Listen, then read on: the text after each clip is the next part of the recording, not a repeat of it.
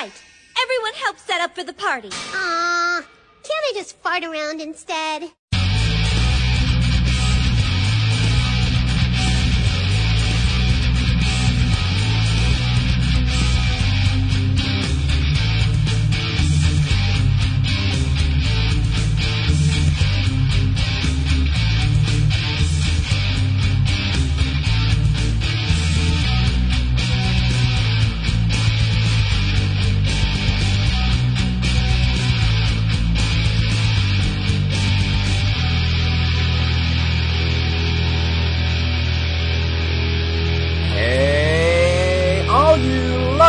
People out there, welcome to the Soxcast episode 52, the only podcast to be cease and desisted by Nintendo. I'm your host, Polly. That can't be true. Always. Oh my god. It can be, but that's later. To my immediate virtual right, his noodle comes in one level of firmness, dunk. It's Rhett. Oh, it's me. Okay, I thought you were saying John. You're to my immediate virtual right. I know. I was doing a joke. That wasn't a good joke. How was that a joke? See, the joke would be if you set up a dick joke and then threw to John. Yeah, but that... So I was being... I don't care about John's dick, personally. I mean, I have no... That's the joke. Way to drop a bomb here, Polly. Okay. So Rhett, I got a funny email this week. Oh boy. It was really good. There's only one really good part about it because basically it was just trashing me for being on the Soxcast. But he had very specific words for me. Well, one specific word for me, and he called me a douchebag. Oh, right.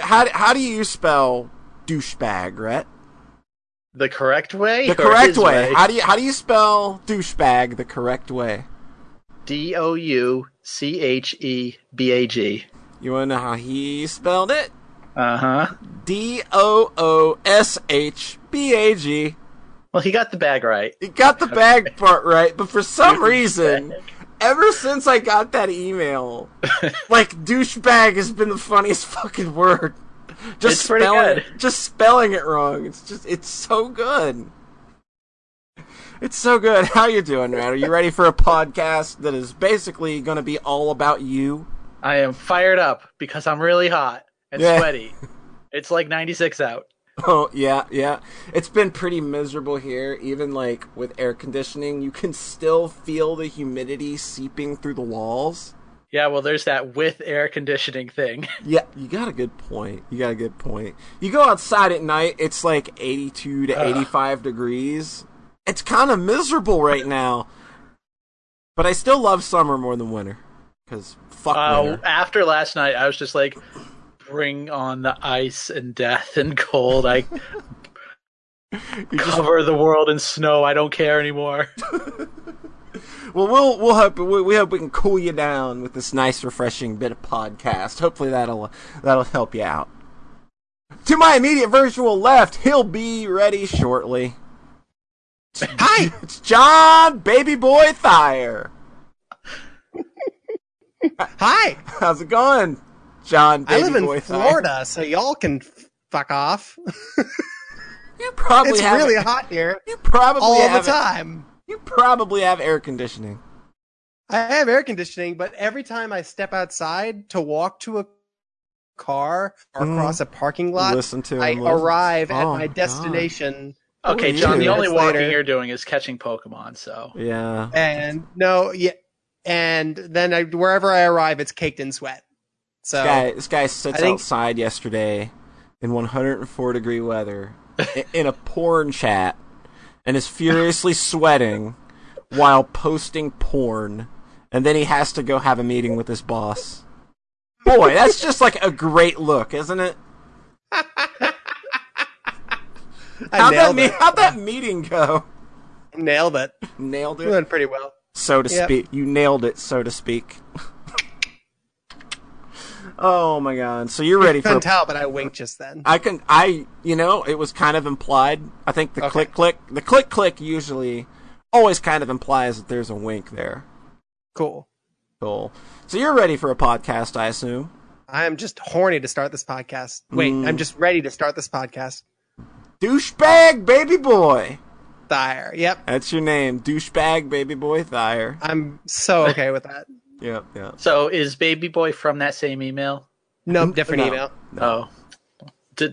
I didn't get any nicknames. No. Well, I mean, you have a calling card, though. I mean, we talk about your dick a lot. Huh? Yeah. That's not a dumb insult, though, like douchebag or baby boy. It's a good point. Maybe, tell you what, people. I want you to email your hottest insults for Rhett, so he can feel like, he wants to be in the in crowd here. Can we come up with a couple examples right here? I can't think of any off the top of my head because I would never insult Rhett. Let's come up with some later in the Sockscast. I'm sure we will. Cool. It's only a matter of time before it happens. But yeah, I want you to shoot those, especially haters. If you really don't like us at all, I want you to get a bunch of I'm going to get a bunch of emails that are still insulting you now. I hope so. Just send your best emails off to podcast@socksmakepeoplesexy.net and throw your best insult Rhett's way so he can start feeling in. And then the next time we have an episode, he can let us know what the results were. I'll be I will be expecting good results. And if I don't get any good results, I kill fucking all of you. Even me. Boy. Everybody, everybody's done. Podcast is over. We're done. Giant Meteor 2016. Giant Meteor 2016. Well, I can't actually end the podcast on that note because then people will, especially the people who hate us, will specifically not send emails, and they'll be doing it out of spite.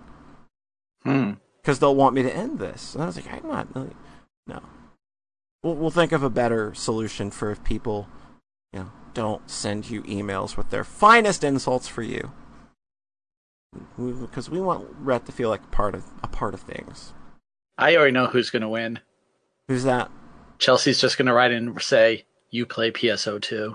Ouch. Oh man, that is a pretty balmy little burn there, isn't it? That's a pretty harsh burn. Rhett! Hi. This is your episode. Oh boy. I want you to take the next 2.5 hours. Tell us everything you've been doing while me and John go, I'm actually going to eat a sandwich. This is just ideal. He never listens. Oh, John. He never actually listens to us talking. He just waits for me to say, and John Thayer. And then he perks right back up and mouth just starts moving automatically. We can see if he's muted or not. Yep. Oh, fuck. I actually thought that 15 minutes ago. Oh, shit, now they can see when I'm muted. I'm going to be watching for that deafen button to pop up, too. Yep, now he's muted. Rhett, what have you been into? I saw a movie, the fourth in a series that we've been talking about on this podcast. What movie?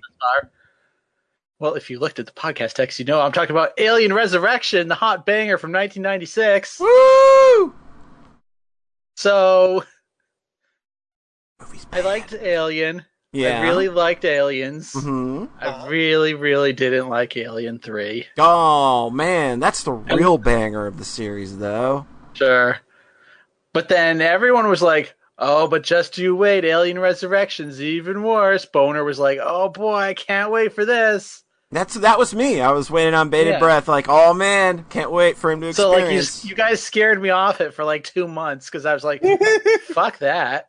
And then one night I'm just like, I should probably just get this over with. So I watched Alien Resurrection. Uh-huh. Okay.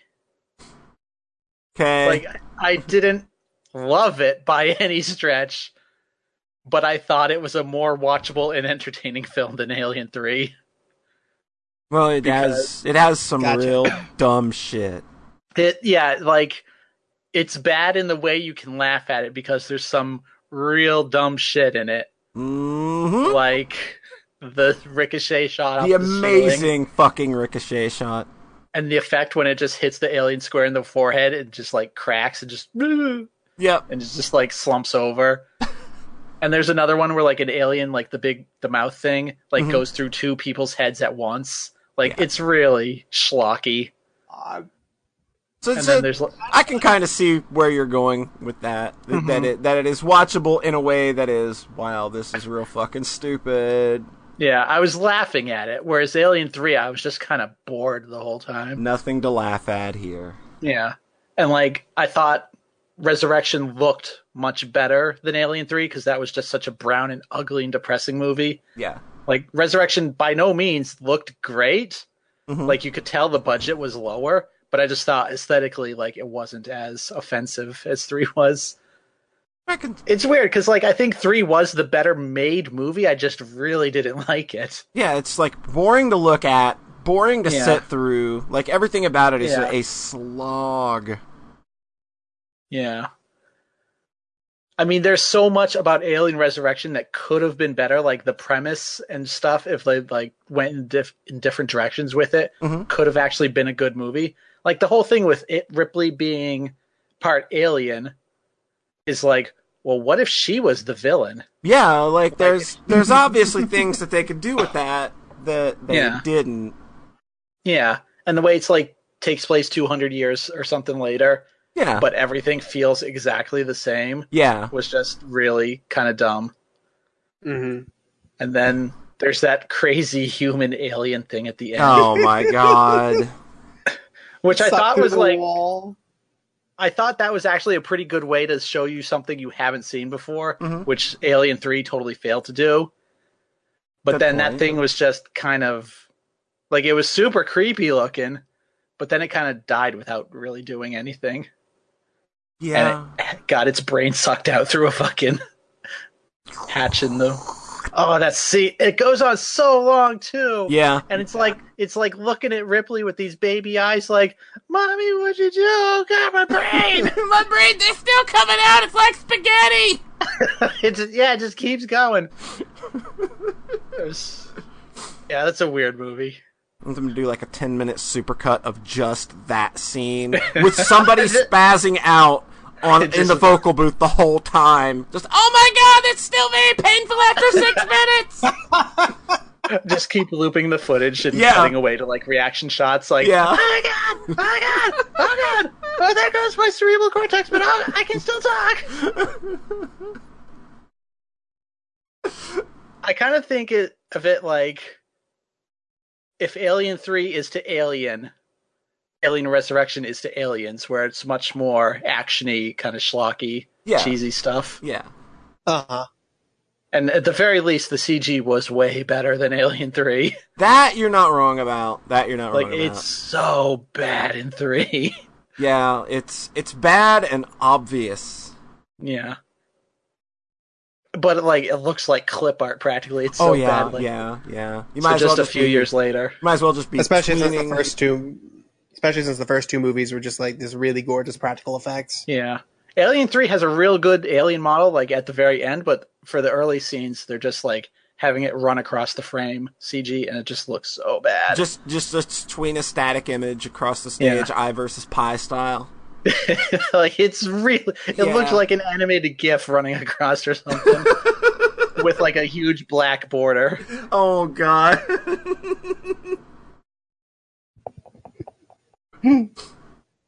So yeah, I wasn't as horribly offended as Resurrection as I thought I was going to be, because I think Alien 3 really softened me up for, okay, these movies, they don't really matter that much anymore after the first two. Yeah. And now I'm never going to watch Prometheus. Oh, come on! Good thinking. You have to I don't watch have that one. You have to watch Prometheus. I'll send you my copy. Don't worry. Oh, no, you don't have to. No, I'm doing it out of the goodness of my heart, Rhett. As John is like, oh no. Oh, because it's made by Ridley Scott, and it's like, oh, really? That's what makes it That's what makes it even worse. And well directed, and like but then it's just this total nonsense movie.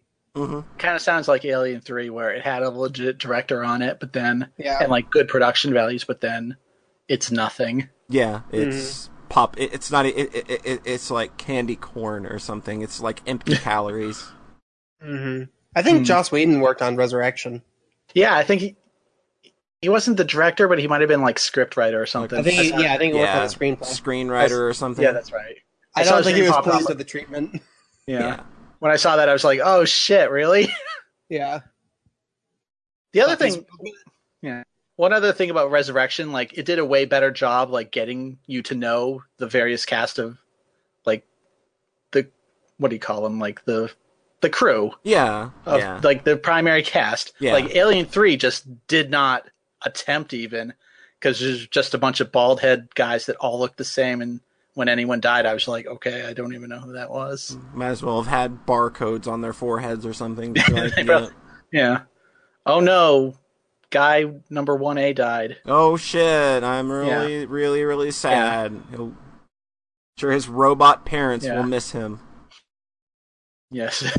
So Resurrection, actually, I will give it a legit point over 3 for that. I can see that. It's better character development and making them stand out more. I thought it was funny in Aliens when they're introducing all the Marines at the start, and then 70% of them die in that first battle. Just oh, okay.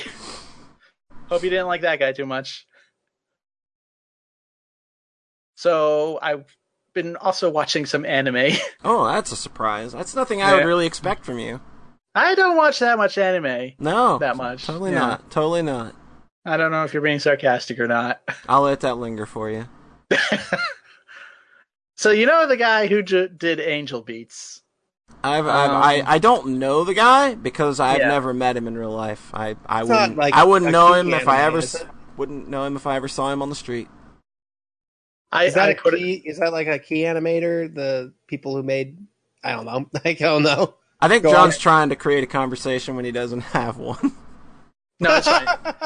No, I think Key is the visual novel studio that also did Clannad and some other stuff. I think Air. Emotion porn. Angel Beats. Yeah. That's kind of what I associated. That's kind of what I associated Angel Beats with, I think. Yeah, it's emotion porn. Angel Beats, is real fucking sad, but in a so over the top way. Well, I think you could say the same thing about Clannad as well. Oh, Clannad might be even worse. So After Story specifically, just whew. Let's have the sad. Yeah. What are you saying? I watched 3 episodes of Air, and that's my only Key experience. It wasn't very good. I watched 3 episodes of Air, and what I thought was, see, air. That's air. Oh, coming out of a butt. Coming out of a butt. I'm knocking him out of the park this time. So you watched another show from the guy that directed Angel Beats, I'm sure, and wrote it. What? Okay, we'll just edit that part out. Author. Yeah, there's the word. So the reason I came upon this show a couple months ago, right, was there's a band in Angel Beats, like a fictional rock band, and they put out a CD, and I really liked it. And the main singer from that was also playing another band in Charlotte, the anime I decided to end up watching. So I downloaded their CD, and I'm like, oh, this is really good. I'll watch the anime it came from. And that was a big mistake, because the show is insanely stupid, and the band really doesn't play that much of a part. So what is this show then? So this show is a show about kids with superpowers that have a drawback. So it's like shitty X-Men, but don't worry, it goes places. So at the start, the main character is similar to Lelouch from Code Geass, where his power is to take over someone's body for 5 seconds. Code Geass. Oh, jeez. Code Geass. Honk, honk! Watch out, everybody! It's a Code Geass! Shit! I'm being attacked! Honk, honk! My car's got goose shit all over it now. The Code Geass was too late. Love you, Rhett. How do you say it? Geass. That's so bad, though. That's so Japanese. But it's not. And yeah, Code Geass sounds so much better. And totally less stupid than the scenario we just painted. Who's the main character of Gurren Lagann? Of Gurren Lagann? Yeah. Oh, I'm not getting into this one. Simon. No, I'm not getting into this one. I'm not getting into this one. Simone. It's Simon. Fucking Simon. Simone. Anyways. Code Geass. You know what? The scenario we painted of being attacked by geese, still less stupid than the actual show of Code Geass. You're not wrong. All right, Rhett. So I quit this podcast. He's done. I'm glad I put down my sandwich for that. He's out. I don't even know how to break up.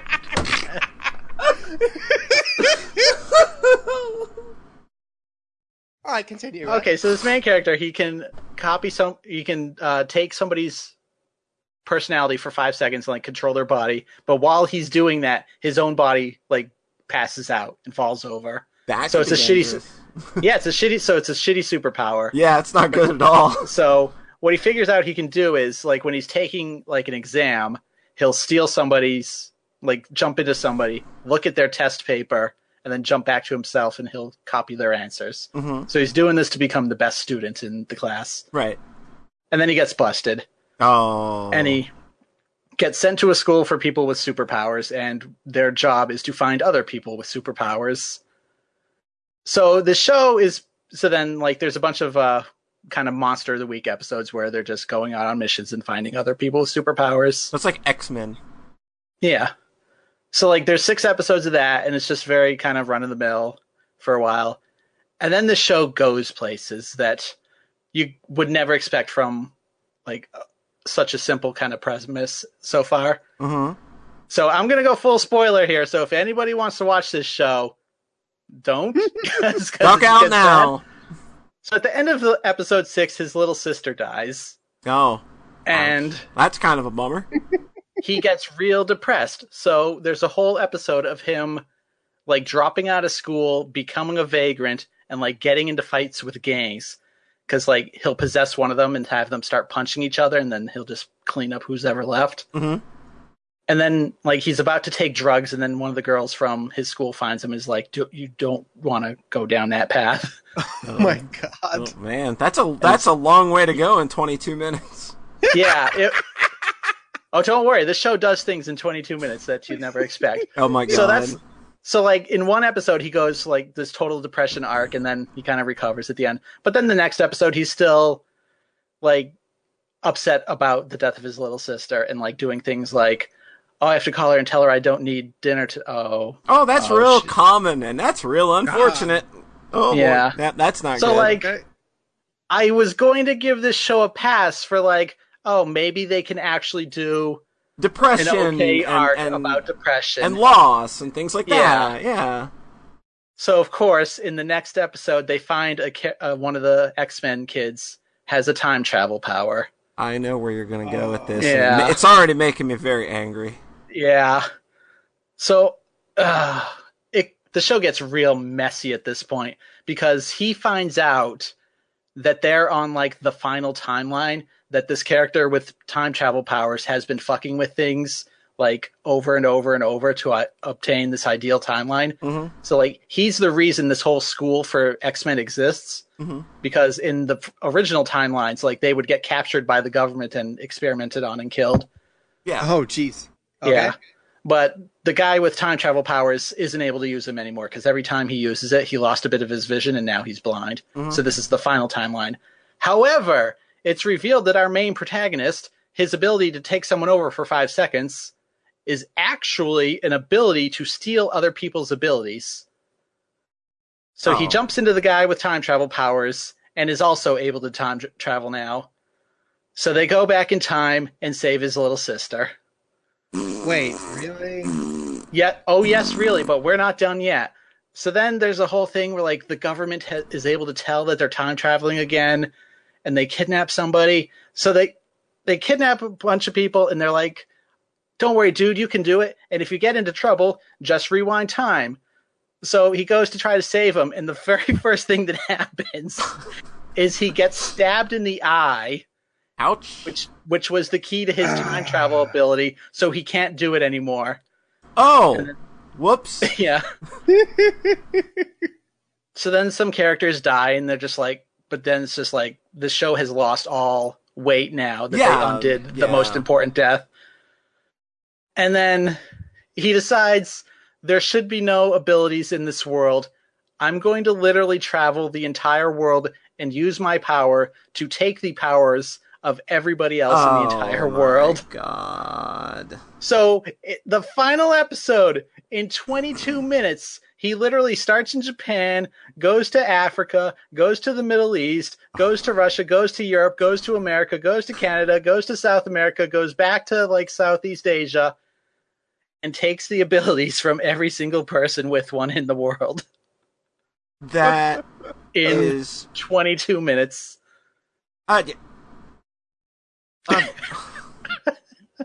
You know, you told me this earlier in the week, and I'm still just as flabbergasted. It's the craziest final episode I've ever seen. Yeah. Oh my good gravy.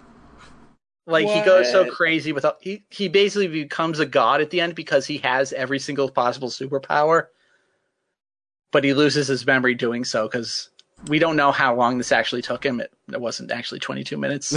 I would know. I imagine. Well, I don't know. He gets that flash super speed. He might be able to do it in 22 minutes. He didn't get that, but he got a fucking radar ability. So. Oh well, of course. But it's just like he's looking at maps, and it's just like, if there's one person per street block for the entire world, it's gonna be like millions of people, dude. It's so ridiculous. That's a writer getting themselves into a corner and being like, I don't know how to fix this. So then he loses his memory, but then the main girl is like, oh, it's okay, I still love you. The end. It's so bad. The sister stays alive? Yeah, she stayed alive. Okay. The show sounds like a big, just wet fart. Yeah. Yeah. Like, it just sat there. But, like, the first half... ripped a big one. It sat there, ripped a big one, and just a turd rolled right out with it. The first half, when it was just the silly weekly episodes, just one-offs, was actually okay. I was like, I don't know why I'm watching this show, but it's, like, watchable enough to keep going. Right. And then the last half just is so fucking crazy. I'm just like, man, I really... If I could go back in time, I'd be like, no. I'd rather watch Code Geass R2 again. Yeah. Yeah. Because, so, like, Angel Beats was the better show, and that one really cheesed me off by the end. Because that one was even more just a manipulative? Emotionally. That show, everybody's in heaven because they're already dead. Yeah. But then they die again when they either go to heaven or reincarnate. That's crazy. So it's an entire show of teary goodbyes. You want to know a show that's really good about having dead people, and it's a show centered on dead people? I know what you're... Haibane Renmei is real good, and you should watch that instead. I described Angel Beats, and it's like, oh, so it's shitty Haibane Renmei.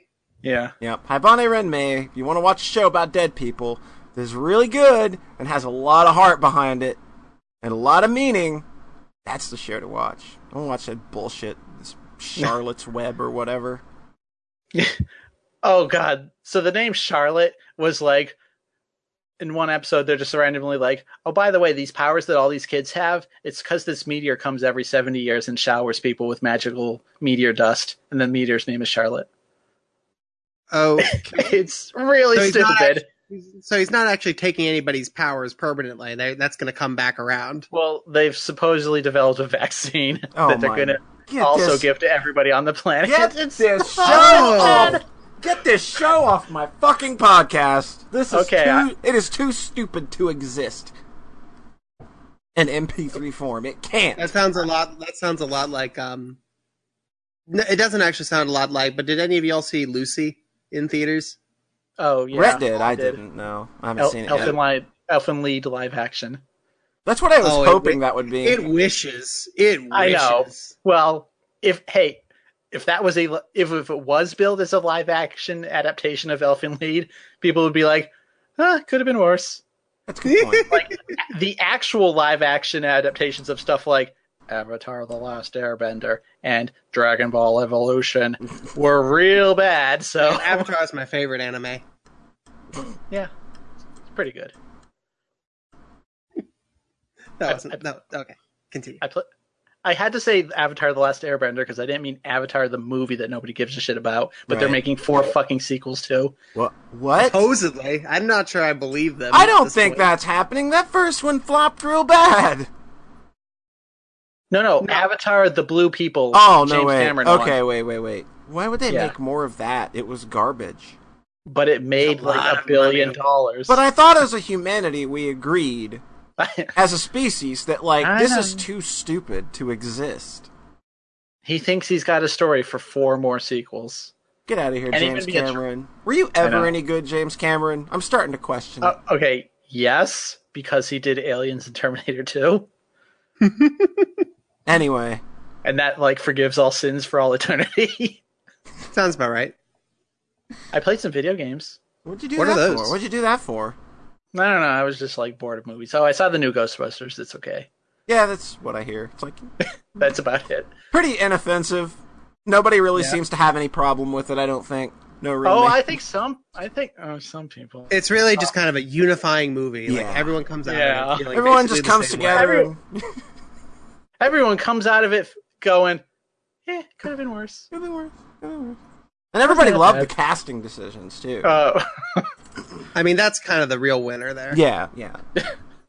I mean, did y'all see Bridesmaids? A lot of those women are really funny. Mm-hmm. It's just obvious. We all saw obviously makes sense. Did we not all see Bridesmaids? Nope. Bridesmaids? I saw Spy. Spy was good.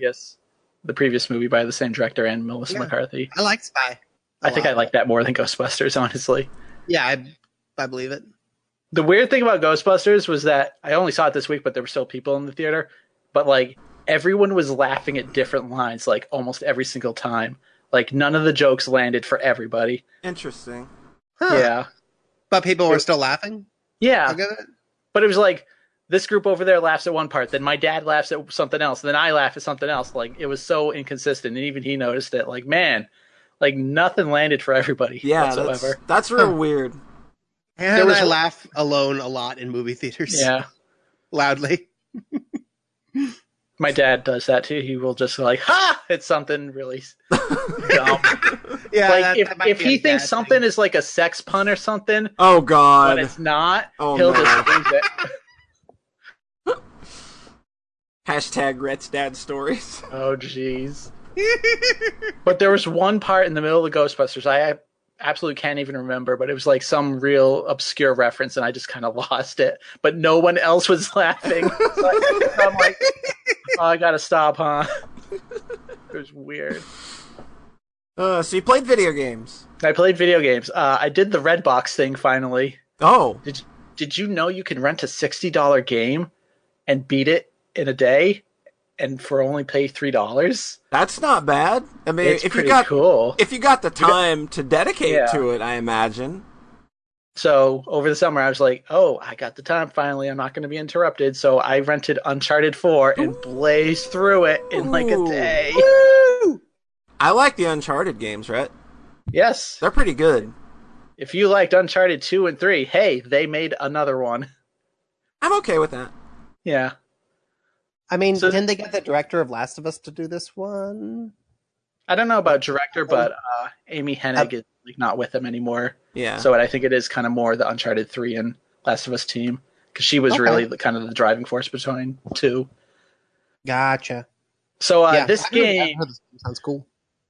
This game is insanely good looking. Yeah. I think it's kind of universally agreed as besides tech stuff on PC. Artistically, I think this is the best looking game ever made right now. It's just insane. And then just the depth of art assets in some places. Because how in Last of Us, every room was unique. Yeah, there were parts never saw. Yeah, there were parts of that world that were built to be just entirely unique assets that you're only going to see 10, 15 seconds, if that. Yeah, this is does that whole thing all over again. It's just massive and incredibly good looking. That's crazy. I will say it kind of drags a bit in the last third when you kind of spend a lot of time in one area. But the first kind of half of this... Like, the last third of nearly every Uncharted game is just kind of... So this one doesn't fall apart as hard as I think 2 and 3 do. Yeah. Because those games, like, gunplay-wise, I always just got fed up at a point and just put it on easy. Yeah. And this time I got close, but I did not end up putting it on easy. So this is the first one I actually beat on normal. On the actual normal difficulty, yeah. Yeah. Well, it's just, you get to the end of 2 and 3, and it's just this supernatural bullshit, and it's not fun. It doesn't, work with anything that they've taught you leading up to that point. Yeah. It's just... I don't know why they kept going to that well when it was bad. I know, they kept doing it, because, didn't everybody hate that in the first game? Yeah, it was the worst part of the first game. Yeah, so in general, this game is way better about not having as many of, those huge tanky enemies. It still has, dude with a shotgun who walks at you real slow. Oh, God. But I feel there's only one place where there's 2 of them at once, and they're just, in general, way less common. That's good. Because I remember them a lot in the second game. And the third one, really. They were not fun at all. Yeah. It was just cheap bullshit. Yeah. Just boring. Yeah, and then all the supernatural stuff in those games was just oh, here's Bullet Sponge. Yep. I just remember in Uncharted 3 at the end, I was just what am I doing wrong? I have cover, I'm shooting this guy, forever, and he's not dying. Yeah, in Uncharted 1, it's literally, don't use cover at all, stand out in the open, and only fire from the hip. What? Really? Yeah, in Uncharted 1, it's do not aim at all, ever. You are going to be too slow. Just fire from the hip and pray. Wow. Sounds kind of a little bit like Zen Syndrome, or like that Zen climax where the testicle bullet sponges. Yeah, I can see that. Oh, that's a smart game, and then okay, I guess this is what we're doing for the next hour. Yeah. Yeah, Uncharted 4 is really good, and they do some things to mix up the formula a bit. You have a grappling hook kind of rope thing now, and you can swing around some arenas, and that does work into the climbing sometime. And yeah, I don't normally notice things like animations in games. Sometimes people will be oh, look how bad this walk cycle looks, and I just never notice that stuff. I noticed the animations in Uncharted 4 because they are so goddamn good. They Naughty Dog has always been really good, with their animation and blending those animations. Yeah, I think it's the blending that's probably doing. Yeah, it was 2 things. It was the blending, of course, how seamlessly it'll respond to something that you want, and then mash it all together. But when you're climbing, his arm is kind of analog now. So whichever way you're actually pressing the analog stick, that's the way he'll reach. So it's just, you feel you just have so much more control over the climbing stuff. And then the way that blends into him jumping off and kind of grabbing the next thing, it feels incredibly seamless. That's pretty cool. Yeah. And there's vehicles now in a few areas. Oh, baby.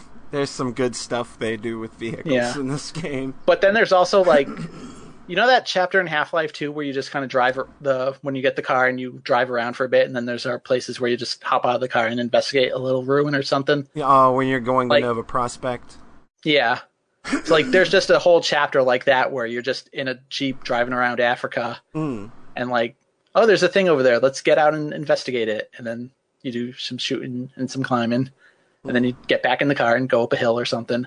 It's just a really weird change of pace for that series up to that point, which was just a ton of climbing, and then you shoot, and then you do a puzzle, and then you kind of repeat. And this was just a big kind of cool down moment. Yeah, really. Yeah, interspersed between set pieces and things like that. Yeah, that's cool. I will say though, my disappointment with this game is that there's way less huge, crazy set pieces, especially compared to the third game, which was nothing but huge, crazy set pieces. Really, you linked me to the mansion burning down set piece. That's the third game, I think. Yeah, right. Yeah, and those are really cool, but they can be exhausting as well. Yeah, so this game really kind of dials that stuff back. There's one in the middle that is bananas. Yes. on a gameplay level and just a technical level of like, how did they do this? Because this must have been a significant portion of the budget. Yeah, like Rhett sent me a video of his playthrough, and it was just like I was just sitting there with my mouth open the whole fucking time. Like it's just like a 13-minute long action sequence, and it just keeps escalating. Yep. And the gunplay stuff, like they don't ever actually do that again. The whole being dragged behind a car thing. That's so crazy. It's just for that one part. I'm pretty sure that's the only time, really. Like, I think I would remember that again. It was kind of surprising that there wasn't another crazy moment at the end. Yeah. That's... So, yeah. Just insane. Like, there's more of an emphasis on the story this time, I think. Like, the story is that Drake suddenly has a brother that he's never mentioned. Oh! But they do a pretty good job, like, of kind of going into their history, and like there's flashback chapters where you're playing as a very young Nathan, and he's got this older brother who's kind of a dirtbag, and then you find out like why Nathan never mentioned him, basically. Oh yeah, because he thinks he died. Is the short of it. Well, that makes sense. Yeah. So it all ties together, but then like there's that side, but then there's the whole treasure hunting part, and man, is that side like exactly the same story as 2 and 3? Oh no! Where it's just like the bread trail of I'm mixing up this breadcrumb trail. That's the word. Breadcrumb trail. Jesus Christ! I'm a mushmouth. You know that. And then they're finding the lost city, and it's just like, oh man, we have been here before. Yeah, that's kind of like the eternal fucking thing that they've gone to for this series. It's like, yeah. So when you find the lost city, like in the other games, you're like 80% of the way through, and this it's like a third through. It's even earlier. Oh wow! This game, So that's why the last area, like thematically and kind of visually, may drag a bit because you're there a very long time. Yikes! But like they do mix it up, and like there's some good stuff towards the end. And also, I was rushing through this game in a day, so my memory of it is a bit compressed because it was just one crazy ass roller coaster. Because I was just like, oh man, am I going to finish by 9 tomorrow? I don't know. And then I finished at like 5. I was like, yes, 4 hours left. Made it. Now I just gotta wake up in time to get this thing back to the box. No, I just drove it right then. I gotcha. So, and then there's the ending, and I won't say what the ending was, but like. I was pretty good. Okay. I was okay with this game being the last Uncharted game because they're really tying everything up with those characters. Yeah, and then it cuts and then to prologue or epilogue, and then they do a tease that is just like, oh well, fuck you. Now I need Uncharted 5. Like it's one of the best sequel teases I've ever seen. That's pretty good. Yeah. And I don't know if they'll actually continue on for that, but I'd be interested to see if they did. Yeah. It's like, what does another big budget Uncharted game look like on today's landscape? Because this game started being developed, in the last console cycle, basically. Really? So you have to think that like if an Uncharted 5 is something they're planning now, like what does that look like now? Like with the way games are being developed and with like the weird focus that they're all seeming to take on, very unspecific kind of things or just open worlds. And I was going to say open world, yeah. I mean, they already kind of lead that direction a bit with some of the areas in this having the vehicles and stuff. Yeah. I saw kind of a sad article, though, just Googling the game after beating it, where it's like a Time Magazine article saying, like, this is it. This is the end of the cinematic action game because they can't get more expensive than this. And they just aren't worth the money anymore, basically. Yeah. Like, they don't move consoles the way online or open world stuff does. And, like, the whole industry has... And I'm like, I don't care. I don't want to play that. I know. I mean, there's indie stuff for single player, but the industry's just moving away from this. But I don't know. You'd hope Last of Us made its money back. I would hope so. I mean, that game was pretty big. I mean, despite the fact that it's probably not what a lot of people wanted, because I think most people thought it was just going to be, hardcore action game, just like Uncharted. But You know, it might not have been what people wanted, but I'm willing to bet that, like, just on sales alone, that game made something back. Yeah. I mean, you'd hope so. I mean, they're making a Last of Us 2 for whatever stupid reason. No. I don't know. Maybe I would like them to do a new IP after that. Because, like, Uncharted 4, when it was announced, it was like, oh, really? Really? Yeah, it was. Like, it's their first game with a 4 in it.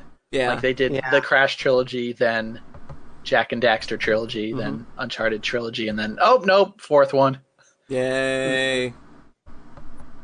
But, like, it felt like more of a step forward than 3 did, compared to 2. Well, that's good. I haven't played the first game, that's why I'm not talking about it at all, because I was just like, yep, 2's the one to go with. I think I think the first game is alright, but Uncharted 2 is available. You know? Yeah. Like, I played Uncharted 1 because it was the one that I had at the time. You know, like, I got a PS3, and, like, Uncharted 1 was, like, $9. It was like, well, okay, I don't even know if Uncharted 2 was out by the time that I got my PS3. Oh, yeah. But, you know, it was just like, it's an unproven quantity right now. I'll just try it out, you know? And, like, I liked Uncharted 1. I thought it was a decent game. And then you play 2, and it's like, oh, this is way better. Yo, that part where the building falls down. Damn, it's so good. Oh, my God, I fucking love that sequence. Like, even having played 3 before 2, that sequence is just like, oh, wow, whoa. They just destroy the entire map that you're in, and realistic, and things are like sliding around. Everybody's like sliding and falling out of the building. It's so good. It's such a good moment. And it's like, you've got the train moment, obviously, which is amazing. There's so much good shit in Uncharted 2. Holy shit, that game's good. Yeah, I think my main disappointment with Uncharted 4 was that there wasn't actually nearly as much shooting as the other games. Like, it is much more subdued, and there's a lot of climbing. And like, stealth. Yeah, I didn't mention the stealth at all. It didn't really click with me, honestly, because I was there for the shooting. Yeah. And it's just like, I don't want to stealth through a group of enemies. So, like, that's how this game is kind of informed by The Last of Us, where... like, sometimes you'll have, like, 20 enemies, and, you might want to try taking a few of them out first. Yeah. Before just going and guns blazing, and you'll just get wrecked. Yeah. And it feels better than The Last of Us as being balanced, where when you do get spotted in this, you're not just instantly dead, like, by a clicker or something. Yeah, yeah. Because, like, that game, you really had to stealth until... one enemy left, then you might be okay. Yeah, stealth is fairly mandatory throughout most of The Last of Us. You know, unless you're just dealing with runners, and you can probably gun your way through it. But for the sake of your supplies, you probably don't want to. Yeah. Plus, it's really fun stealth. I think. Yeah, it's really effective. I liked it, even if it was like kind of trial and error-y at times. I still think the stealth in that game felt really good, and it was super intense given the stakes. Yeah, in Uncharted 4... your way through the scenario. In Uncharted 4, there's tall grass that you can kind of hide in, but then once you get spotted, it doesn't actually work as cover, and that kept fucking me up. Oh! Because he's crouching in this tall grass, and they're just shooting him like he's out in the open. I'm just like, oh, wait, shit, no. Grass doesn't stop bullets. No, it doesn't. Not at all. Yeah. It's the least effective method for probably stopping bullets next to air. Yeah. Your camo index is not high enough. It is just ridiculous, though, in games where you can just move effortlessly through this tall grass, but then enemies can't see you doing so. Like, even if they're like a foot away. Yeah. Because then you just grab a dude, snap his neck, and throw him in the grass. and everybody's just like, oh, where'd he go? Oh, well. The other good thing that they do in the stealth is that it'll checkpoint you as you go. Mm-hmm. So, like, if you blow it and get into a gunfight and then die, like, the checkpoint will probably be right before that happened. Right before you can try the stealth again. Yeah, so you can try the stealth again. That's cool. So that's Uncharted 4. I did play some other games. Jesus Christ! What else did you have time to play? So a while ago, I played the first Dark Souls 2 DLC. The Sunken Crown one. So I came out of that feeling good. Like, there's a real good boss fight at the end against a dragon. Yeah. And I beat that and was like, okay, I'm good for now. We'll do the other ones later. Generally a little richer than the base game. Oh yeah, definitely. It's one of the probably be the best area in the game. Like that was the kind of real Zelda-y puzzle-ish one. Right. Mm-hmm. So I played the other two areas partially. Mm-hmm. There's the fire one, whatever, Crown of the Iron King or whatever, and that area wasn't doing much for me. Like, it was very straightforward, like not many paths to take at all. And then finally get to a thing where there's like you're kind of spiraling around this big tower the whole time. Mm-hmm. And then you finally hit a switch and it activates all these elevators that go up and down. And then all of a sudden you have like 6 or 7 different ways to go. And it's just kind of overwhelming. Yeah. So after kind of puzzling those out and clearing it, I got to a boss, and that boss is real fucking hard, basically. Oh, yeah. That's. I think I remember you mentioning this boss. Yeah. And it was just like kind of dope. Yeah. Fume Knight. Fume Knight. Yeah, this was my favorite boss because I was like, does he fart on you? Wait, what? Yeah. Does he fart on you? Because I'm fucking 3 years old. Does he fart? That sounds like the best Shovel Knight boss. It does. It probably should be. Yeah. So, like, I don't mind his first form because that game still has, so even like in the DLC areas, that game still has the problem of the enemies you fight just being big dudes with weapons and humanoids. Like, it's kind of hard, like, I think, for them to kind of switch that up since that's like the model they have at this point. Yeah. Yep. So then this guy is big dude with 2 big swords. Oh, well, okay. So his first form, he has like a short katana and a huge fucking like great sword. Mm-hmm. And he mixes them up in pretty interesting ways. And he's got real subtle tells. Mm-hmm. That's cool. I am able technically to beat the first form without getting hit on a good day. Mm-hmm. The problem is his second form, he just goes fucking berserk with the great sword, and I just can't do anything against it. Because like he's got one attack that like shoots a bunch of bullets like it's fucking bullet hell. Oh, good. And he's got one that's just a big, slow, like 3-second sweep, and I don't think you can roll through it at all. And like everything he does like over half my life. So it's just like if you get hit, you better be healing so you can get like hit 8 times or twice in a row and you're dead. Mm-hmm. So it's just like he just wrecks me so quick on the second form, and then you have to fight the first part again. It's just like I don't really want to do this anymore. Yeah, because as I'm just kind of doing this DLC for fun, it's just like there's really nothing like to be gained by winning, so fuck it. Yeah, it's like what's kind of the point if you're not actually having fun with it? Yeah.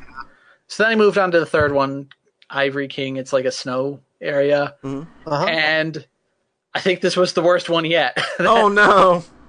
Yeah. Like the area itself, like at the start, is just incredibly linear, no side paths at all, and just like the most you've seen this before enemy placement of just like melee dude with sword, melee dude with spear, and then behind them are some dudes that shoot like magic at you. Just like we've seen this many times before in other areas, like even in the Dark Souls DLC where you'd have those mages behind kind of poking at you. Like it's very reminiscent of that, and like the area itself is just kind of ugly because it's just like, oh, we took Boletaria and put a snow texture on it. Oh. And then I got to the boss, and the boss is like a snow leopard. So it's just like, oh no, Sif. And like, oh no.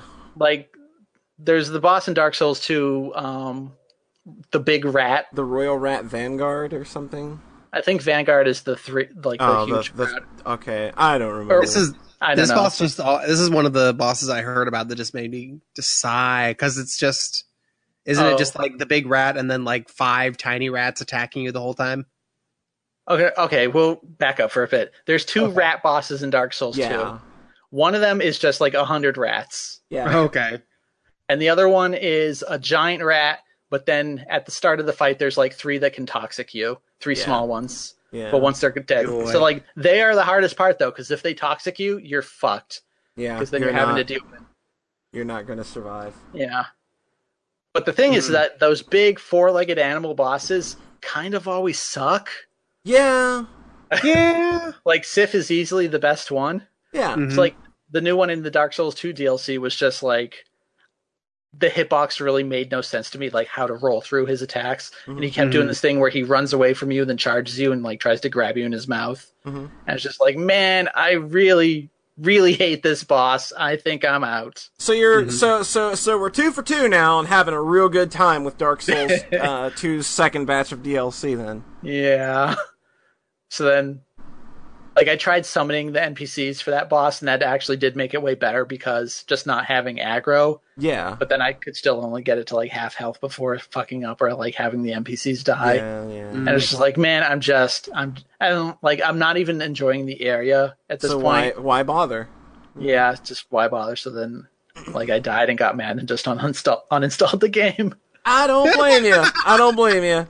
Just like, okay, we're done here. Bye. Oh, King was real good. Oof. Dark Souls 2 going out with a bang. Bringing out its heaviest hitter, its biggest argument about why it's such a shitty game. That was so sad. I remember I hadn't played Dark Souls when that game came out, but I just remember like the kind of double disappointment I felt just like from a distance when y'all played Dark Souls 2 and Transistor in like the same chunk of time. Oh man, that was such a bad time. Like that was supposed to be like the best month of games. Here we go. Wow, everything sucks. I'm gonna go hang myself now. I never finished Transistor. I don't blame you. I don't blame you. I went back to it like 6 months later and played for like 20 minutes and then fell off it again. I probably don't think. That's when you know it's just dead. Like, nope. You were like, maybe it's like you dug up the corpse to see if there was still any fun left in it. It was like, nope, you're still just as dead and limp as the day I left you.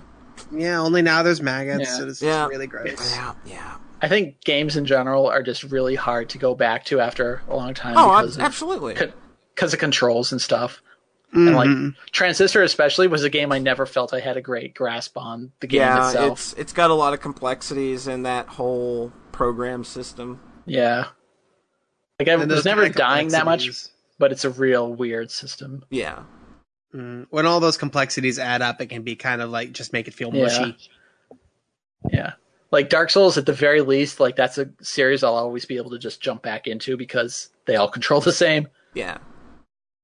It was kind of funny, like jumping back into Dark Souls 2, though. Like for some reason, I kept hitting different buttons for roll. It's just like, am I doing Bloodborne muscle memory here? I can't tell. Muscle memory. That's what I was about to say. Because I think heal is on a different button in that, but that's like the one difference. Mm-hmm.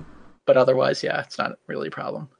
Cool. And on those bosses, I was like, you know what, fuck it, I'll break my no shield rule. And then it's just like, oh, your 100% of your stamina is gone after one hit. Don't use a shield on this boss. Don't even bother. Yeah. Or like the Fume Knight, his second form, like the sword has fire, so it just cuts through you anyways. Yeah. Oh yeah, and then I found it kind of an optional boss. Oh yeah! There's like a side passage in Iron King that's just like, oh, here's like endurance test hell, and then you get to the end of it, and it's just a blue version of one of the bosses from the main game. It's a blue fucking smelter demon. Yeah. Oh, one of the worst bosses in the game already. So I got there with like 5% life and no Estus flasks. And it's a boss that will damage you just by being close to you. So. Yeah, because he has a flame aura. So like there was literally nothing I could do unless I shot him with like 800 arrows. So I was just like, just do the emote where you're just like, fuck it, kill me. Yeah. Put your arms up. Just here I am. Here I am. Let's go. Uninstall. Right. Yeah. You made the right choice on installing, Rhett. Yeah. The first one was okay. The problem is that I had to play through like a lot of the game to get back to all this. Oh no. Like I got back to Dragon Lake Castle. Ugh. The crazy part is just seeing how crazy the damage difference is between the DLC areas and like pretty late in the game stuff. Yeah. Where it's just like normal game stuff is just like dying in a hit, like I'm doing like massive damage to a boss in a single hit, and then in the DLC it's just like, oh, these enemies take like 5 hits to kill. No, this game, this shit was scaled for things that are probably about 50 more levels higher than you.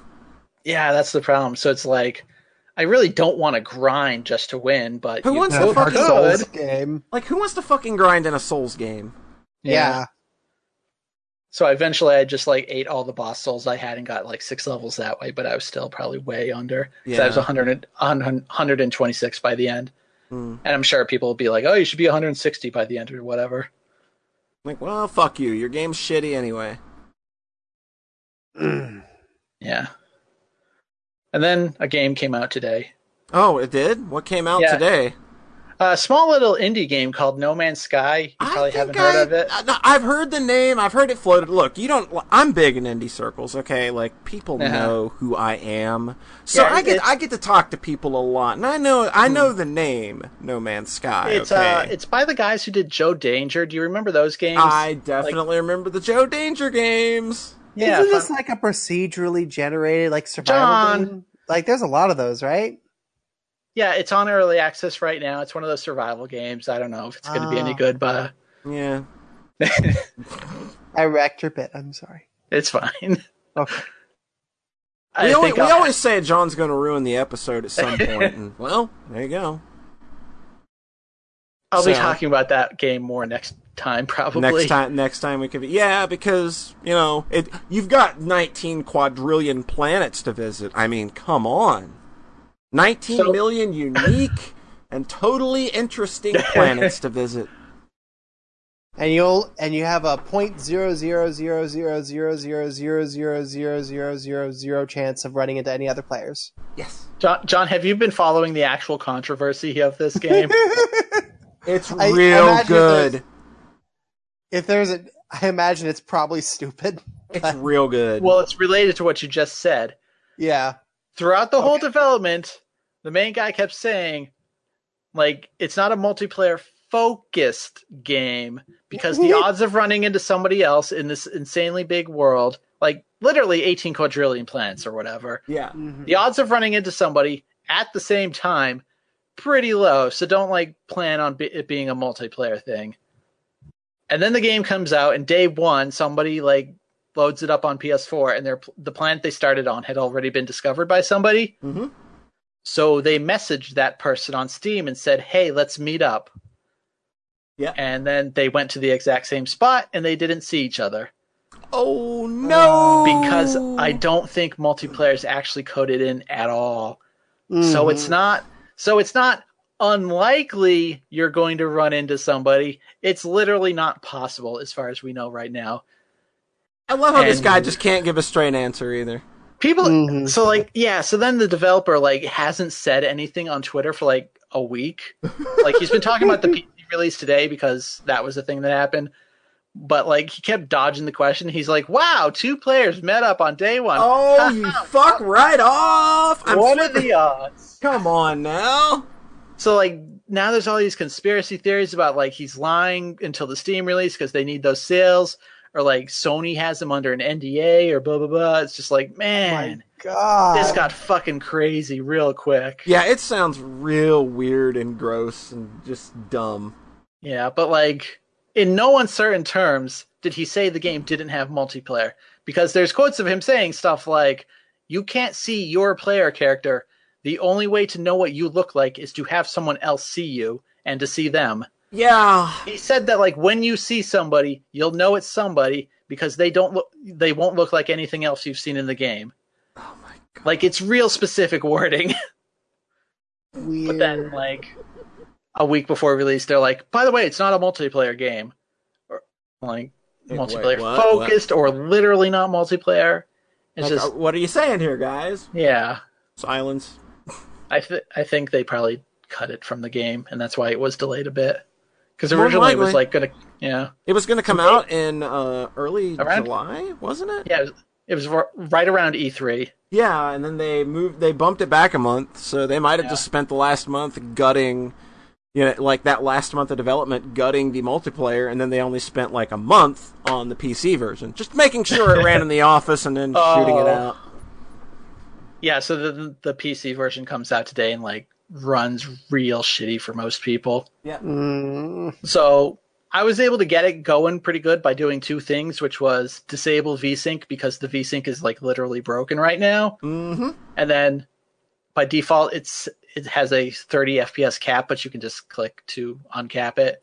And then after I did those, it was like, especially the VSync one was just like, oh, now this runs. Okay, Jesus. It also you had me worried for a bit. It also apparently doesn't have a certain instruction set that a lot of CPUs need enabled by default, so it just crashes upon startup. No. Well, it's a specific, like, I don't know what it's called, but like if you have an i3 or i5 or i7 or whatever, you'll be fine. Yeah. So I did look at the system requirements before buying it and went like, well, I should be able to play it, and then I am, so.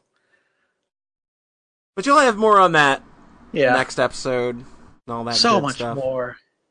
Live from Planet Poly. Yeah. Absolutely. Like, man, we'll just have to dedicate the entire episode to that game because, I mean, think of all the biggest space adventures you're going to have that are totally unique and not repeated. There's no building blocks noticeable. You know, it's just totally, completely random. And, like, all the people you're going to meet. My God. This game. So what's actually different about this game from Proteus or Minecraft or... Okay, it's Proteus. Okay, the whole premise of this game is that you can go from outer space, you can see a star, you can go there, and then you can go to all the planets orbiting it. You see that star? You can go there! Yeah.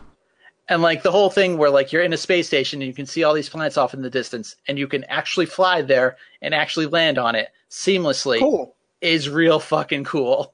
That's really cool.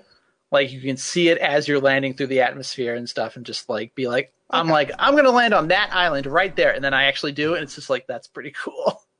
Okay, so it's a really really cool kind of conceptual skin for a simple trodden. I mean, that's almost exactly what one review I read said, where it's like, which do you value more, like tight gameplay mechanics or just an insanely ambitious conceptual thing that is really beautiful?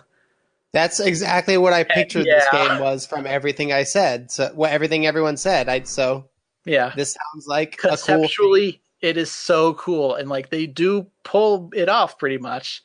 It's just that the part where you make 18 quadrillion planets, they start to look the same after a bit. And boy, that the universe map is real big. Like the human mind can't really comprehend how big 18 quadrillion is. No, that's just a sometimes number in the market. Yeah, it's the theoretical maximum or whatever. Yeah, but like when you go to that world map and you zoom out and zoom out and zoom out, and then you hold the shift key to go faster for like 10 minutes, and you're going, how fucking big is this? You start to get a glimmer of how big that number is. Jeez. And then I tried to zoom towards the start. Like, the goal of the game is to get to the center. And I'm just zooming and zooming and zooming for like 10 minutes. I'm like, oh, this ain't happening, is it? Like, the first person to get the game somehow did it in 30 hours by like finding some exploit to just buy infinite warp juices. I'm just like, oh, this is like the forever game. Like, without exploits, people are going to take like hundreds of hours to get to this. I don't know how. I don't even know if there'll be Steam sales for the rest of the year, because apparently this is like the last game you'll ever need. So I mean, I mean, what's this mean for Steam? I think we're looking at a gaming dystopia here. There's a planet where you can go to, and they have Virtua Fighter 2 there. So yeah, it's every game you'll ever need. It just it just procedurally generates other games inside of it. There you go. I went for Virtua. Yeah. I went for Virtua Fighter 2 because I played a bit of Yakuza 5 last night too. Good game. Virtua Fighter 2 is just straight up in there. That's really funny. It seems cool to me that a really arty, weird, conceptual, just procedurally generated survival game is like the big AAA game of the year. Yeah, it's weird. And then there's the whole thing where like Sony marketed it as the big AAA thing. And then the devs are like, this game isn't for everybody, by the way. Yeah, Like, yeah. It seems like definitely two factions are at work here, and it's just like the developers going, no, good, would you guys stop? And Sony going, biggest thing all year, everybody will love it, only game you'll ever need. But then there's Sean Murray from Hello Games also being like, yeah, you'll be able to play with your friends. Oh my god, get out of here, Sean Murray. You bloviating. I can't imagine what his Twitter feed actually looks like right now. I don't want to pile on too hard, but like the hype for this game has always been insane since 2013. Yeah, it's apparently. Remember how they had the whole thing where their office flooded as well? Yeah. Oh, They said if the game hadn't been announced by then, it would have been canceled probably. More than likely. wow. It's like this is kind of a feel good story as well that they actually have pulled it off mostly. Cool. Yeah, this seems like a positive, good thing to exist. It's just sort of a weird marketing thing. But it's also the the internet losing their fucking minds over this game. Yeah. Just people just can't be chill. There is no chill. Like when this game seems like just a super chill thing. Yeah. Yeah, like when this game got delayed, the developers were getting death threats. Fucking why? No. Okay, can we go back? It wasn't even that. It was when Kotaku announced that the game might be getting a delay. Yeah, it hadn't even been Kotaku got death threats. It was the madness. The furor surrounding this game is... Yeah, the discourse around this game has been toxic for a very, very long time because it's just... It could never have lived up to the expectations people had for it. Not at all. Not at all. Because I think people just don't really understand how making games works. Yeah. So but again, when you charge $60 for a game, like that says something to people. Mm-hmm. Like I am a little surprised that it's not at least like even 40 maybe. Yeah. It's just so weird that the discourse is like, you can go to it's got 16 quadrillion planets, and it's like there have been many games with that don't end before. Yeah. Yeah. I mean, the thing in this is that you can name everything as you go there, and theoretically, somebody else could also go there and be like, "Oh, this was Planet Butt Farts, named by John." Yes, let's be honest. I would be the one to do that. Let's be honest. So I've been watching these Twitch streams, and everybody just gives such stupid names to stuff. Harambe! Boy, let's see more of that, because that's a real funny joke. I think when I saw Jeff Gerstmann streaming, and the first enemy he saw looked like a Goomba. Oh god! And he names it like sorta Goomba. Sorta Goomba.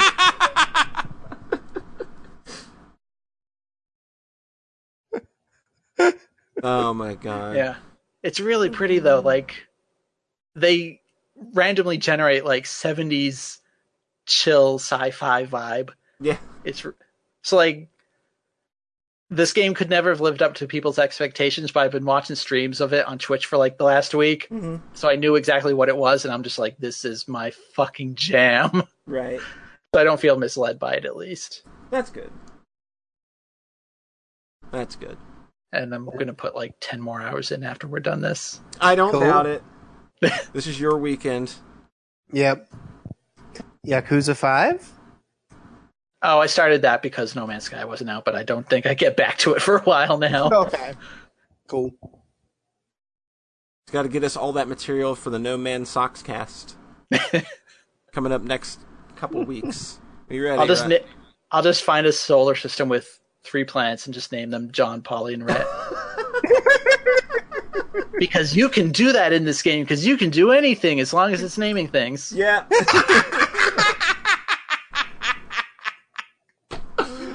Cool. So you done anything else, Rhett? No, because I did everything. You did all of the things. This podcast is over. Nobody can possibly have done anything else. Actually, I did play a Metroid game, but we'll let somebody else take that one.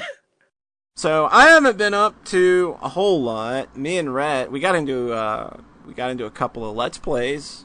Yeah, we've been kind of busy. We've been kind of busy doing a lot of video content as of late.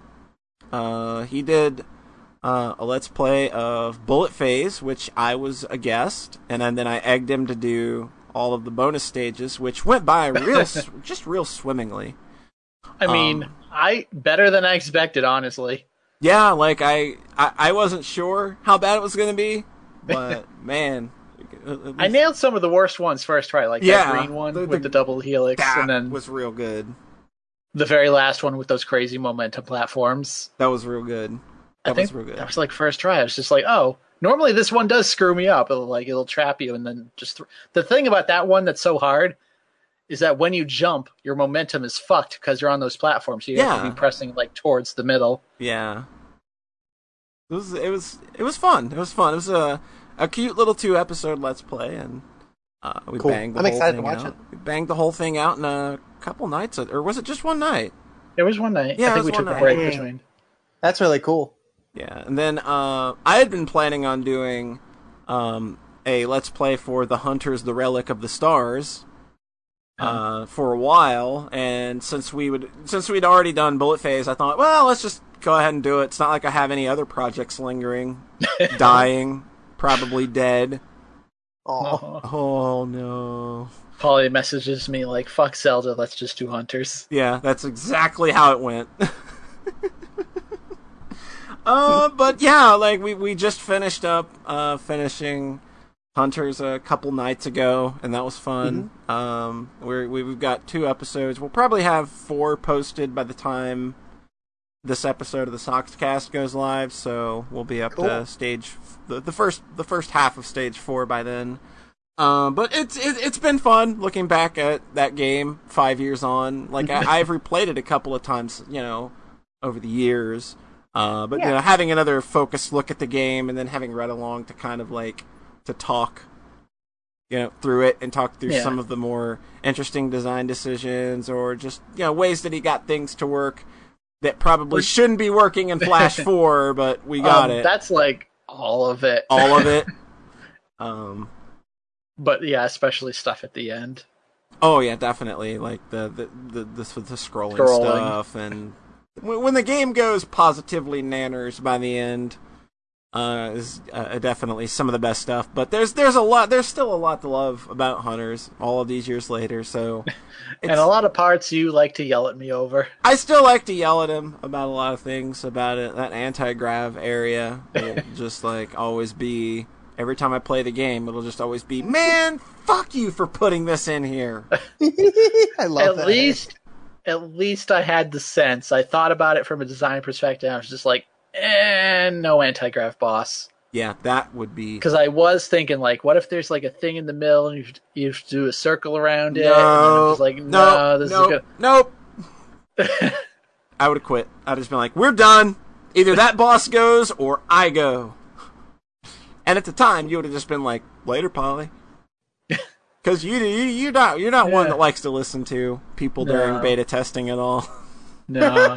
You take their advice under consideration for a grand total of 0 seconds, and then say, fuck off. So yeah, beta. It's a good thing John didn't suggest anything during Bullet Phase. He would have found out that way. Yeah, he would have found out real quick that Rhett is never wrong. Oh man, but actually, can I say John actually was like, stage 6 in Bullet Phase is pretty hard, and I was just like, it's fine, and then that's the one everybody got fucking stuck on. So it's like, he was right. Fuck. John might know a thing or two about game design, turns out. I think Frez played a version of Fugitive for me on a live stream that didn't have the ending where you walk out of the planet. Oh. And yeah, it just cut to black after the Fugitive encounter. Oh, really? And yeah, and the final boss didn't have a checkpoint. Oh. So I watched... Yeah? When I played it, it had the walkout ending. Did it have the checkpoint yet? I think it had the checkpoint. I think after I... Oh, that's it right. It might not have had the checkpoint. That was a late addition, but I definitely added the walkout ending when I realized, okay, wait a minute, this isn't having any effect. So that was a good beta testing. I think. Yeah, I think that actually. And it was just like Frez finished it, and he was just like, wait, what? Oh, that was cool. And then I was like, oh, fuck. All right. I kind of Don't botched need to that be ending. limbo. I botched that ending, didn't I?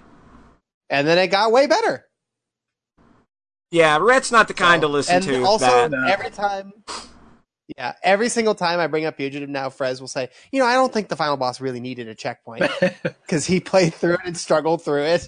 Yeah, I'm glad I had the good. I'm glad I had. Do it, it's fine. I'm glad I had the good, the mindset at the time to be, because there's a part at the end of Hunters that got me and really pissed me off right at the very end. It just made me very angry during beta testing because a thing happened. And, I got to a certain thing with only 1 health and I fucked it up. And there was no checkpoint. And I was very angry. And at the point, at that point, I was like, put a fucking checkpoint there. Put a fucking checkpoint there. And then, 2 or 3 hours later, it was like, you probably don't need to put a checkpoint there. And he didn't put a checkpoint there, and it still feels fine. I'm very glad there isn't one there. It's the one thing that doesn't have a checkpoint. For a boss. Because the final boss has 5 forms, and all of them are checkpointed in the same place. But you walk in, and then it's the next stage. Yeah, it's pretty funny. But having there not be one there in that last area is just perfect. Yeah. It just made me very angry at the time. Yeah. It was just like that. Love it. Boy, did it make you angry when it happened again on the LP. Oh, it didn't make me angry. It didn't make me angry. Yeah. There's a lot of moments in the LP where you're just at 1 health, especially in stage 6, and I'm just like, no. Rhett's just freaking out the whole time. Don't worry, I aced the anti-grav section, though. Even though I fucking hated it. I was like, you know what? You're going to play this part of the LP, because I don't want to, a day beforehand. Because I just didn't want to fuck with it. I was like, I'm done! And then I came back. I was planning on doing it, and then we did it, and you didn't get hit. I didn't get hit once. Oh, okay. I just aced it. I could have just told him I was trolling the whole time, and he never would have known any different. Man, what are you going to do about those invincibility frames in the Project M3 series, man? Come on, man. That's too short. You shouldn't be able to die in less than 2 seconds. Okay, the second game is really short. I don't know. The third one is probably fine. The third one's fine. The invincibility frames in PI2 are bullshit. You can die real quick in stage 4. You can die real quick in stage 2! Well, I don't have any trouble with that boss. Fuck the drill. I hate the drill. I designed that boss, too. You made the drill. I made the drill, and then it ended up in the game, and I fucking hate it. The drill, I think, is the boss that sticks out of my brain the most. Why does it have why does it have aimed shots? It's bullshit. I honestly don't even remember that boss. It has aimed shots, and you've got to weave through these very tight corridors with a hitbox that's real fucking big. Come on, That's the thing that I remember, was the guiding it through the path while the screen scrolls really fast. Yeah, the screen scrolling really fast. Over and over for a year. It's scrolling really fast, and you've got to work through these tiny little tunnels, and you've got a pretty big hitbox and aimed shots. It's like, come on now. But I haven't done much else other than those things. I've been, I got things to take care of in real life at the moment, so I haven't had a lot of time for games. There is a game I'd really love to play, but I can't at the moment because the developers seem to be being real dumb about it. So I'll say it here, if anybody's got a save file that is at stage 5 of Fury, I'll be very happy. F-U-R-I? Yep, F-U-R-I. If you got a save file right there at stage 5, I'll be real happy about that. If you shoot that my way. For PC. For PC, yeah. Because if I could do anything, send my PS4 file over, I would just play through the whole game up to that point just to help you out. Yeah. It sucks. Mm-hmm. I don't think there's any way you could send that, though. I don't think they're compatible at all, unfortunately. Yeah. It's a real bummer, because I was really liking that game, and the PC version, it does not like my graphics card, even though I meet the requirements for it. Just, hey, you got an AMD card? Well, fuck you. We haven't figured it out yet. And we also I have an AMD card. And we also don't know why certain headsets just crash the game. Hey, we haven't figured it out. Yeah, that's all I've been doing. John, Yeah? what have you been doing? What have I been doing? Yeah, what have you? I played a whole mess of Sonic games. Oh boy. Wait, didn't we do that last I time? think we did this already. Well, yeah, but at the time I'd only played Sonic 1, Sonic 2, Sonic Generations. can we and mute, can we I mute started John Sonic from 3 and Discord, I Knuckles. wonder? Mm-hmm. So I downloaded the Christian Whitehead iPhone ports of 1 and 2 and Sonic 3 and Knuckles. So I finished Sonic 3 and Knuckles with 7 Chaos Emeralds and got the Doomsday Zone ending and all that for the first time. Mm-hmm. Cool. So that was really fun. That's good shit. And it is good shit. It's real good shit. Yep. It's a and I nearly played through perfect Sonic 1 game. and 2. You could say that, yeah. Not as perfect as Sonic fucking 1, though. Well, yeah. I mean, when you think about it. Get out of my get off my podcast right now. It's sort of Just like, get sort of off. like an arc. It's sort of like a slowly dipping arc downward towards the nadir of Sonic 3 Knuckles, but it's still really good because the first one's really good. But I beat Sonic 1 and 2 with the Chaos Emeralds for the first time. Mm-hmm. So that was really cool because Sonic 2 gets real funny and real silly once you get all the Chaos It Emeralds. really does. But in like kind of a cute way because like you have to spend like the first half of every level finding 50 rings before you can go into Hypersonic and then just blaze through the rest of it and be really, really fast. Yeah. So it does. If it was just Hypersonic, then it would be boring. Yeah. But because of that kind of push and pull, it kind of still feels Like dynamic you've and still fun. got to earn it, and like a lot of those later zones, it's not easy to earn it, especially in real hard. especially in Metropolis. Yep. Oh, but it feels so good once you get it. Yeah. It's just really silly and satisfying. So it's probably my best experience with, and even getting the Chaos Emeralds is the same thing where it's like if you just play Sonic 2 on its own, with ignoring the Chaos Emerald stuff, so you kind of go through each level pretty briskly, right? Mm-hmm. And just kind of having a nice time, kind of trancing your way through the game, and it mostly feels pretty similar throughout. Yeah. But if you go for the Chaos Emeralds, you spend the first like 4 stages like bumpers to do the thing over and over. Yeah. And then you get the push pull of seeking out rings and turning into Hypersonic. Yeah. So the game kind of has a bunch of different ways to play it that all feel kind of interesting in their own way. Yeah, you know, they're all equally valid. Mm-hmm. And I like that I always thought the Chaos Emerald stuff was kind of dumb because I was bad at all the mini games. But it's not so much the mini games themselves, but just that they encourage you to slow down and maybe poke around the levels a little more. Yeah. Is something I really appreciate. Yeah. Look for those alternate but yeah, paths. all 3 games. Yeah. I would say those last 2 games. Yeah, all 3 games are just some of my favorite. Those last 2 games were so good. I also played through all of Sonic CD. Was that a segue you're doing there where you're like, Sonic 2 has multiple ways to play it that are all valid?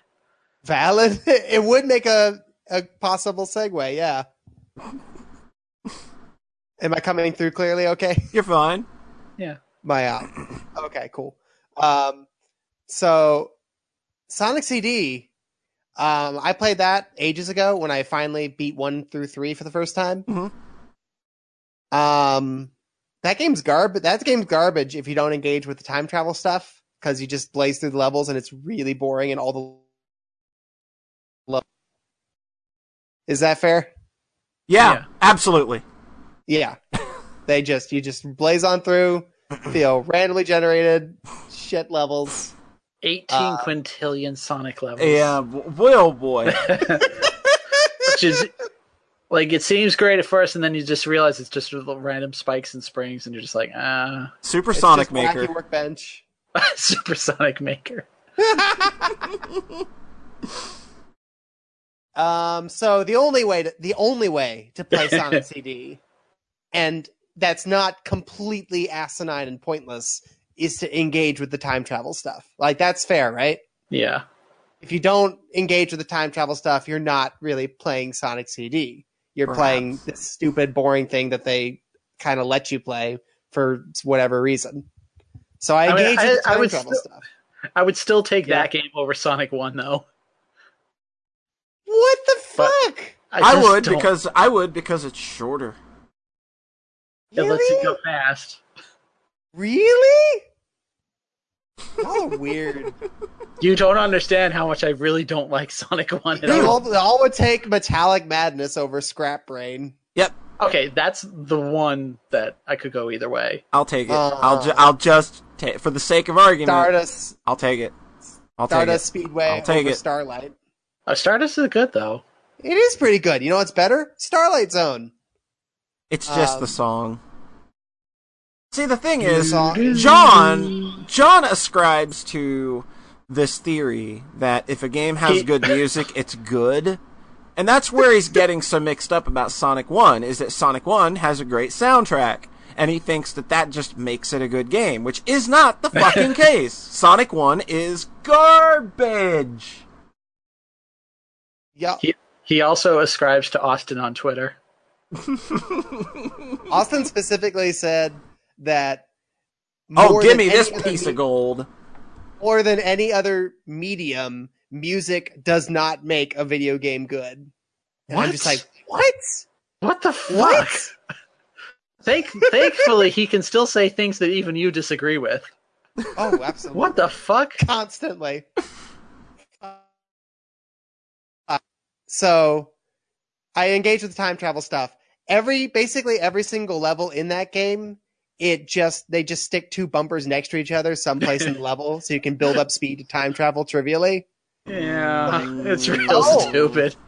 Wow, this sure was worthwhile and artful to make a game about building up speed to travel through time. We sure put a lot of thought into this. Sonic CD is about a game about not going too fast, because then you lose your time travel if you stop. Yep. Oh, wow. So basically, the only way to play Sonic 1 is Sonic CD is just to be in constant pain and struggling.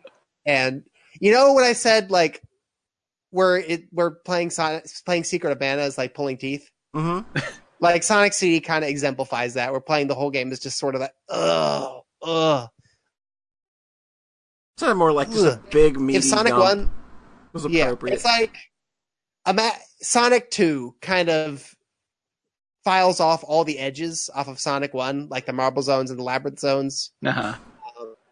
And in the process, maybe becomes a little more sort of a homogenous experience, which could be better, good or bad, just wherever, depending on what mood you're in. Definitely better. Sonic CD. So if Sonic 2 is the game that fouls off all edges, Sonic CD is just all edges. Not wrong. It is nothing but just that.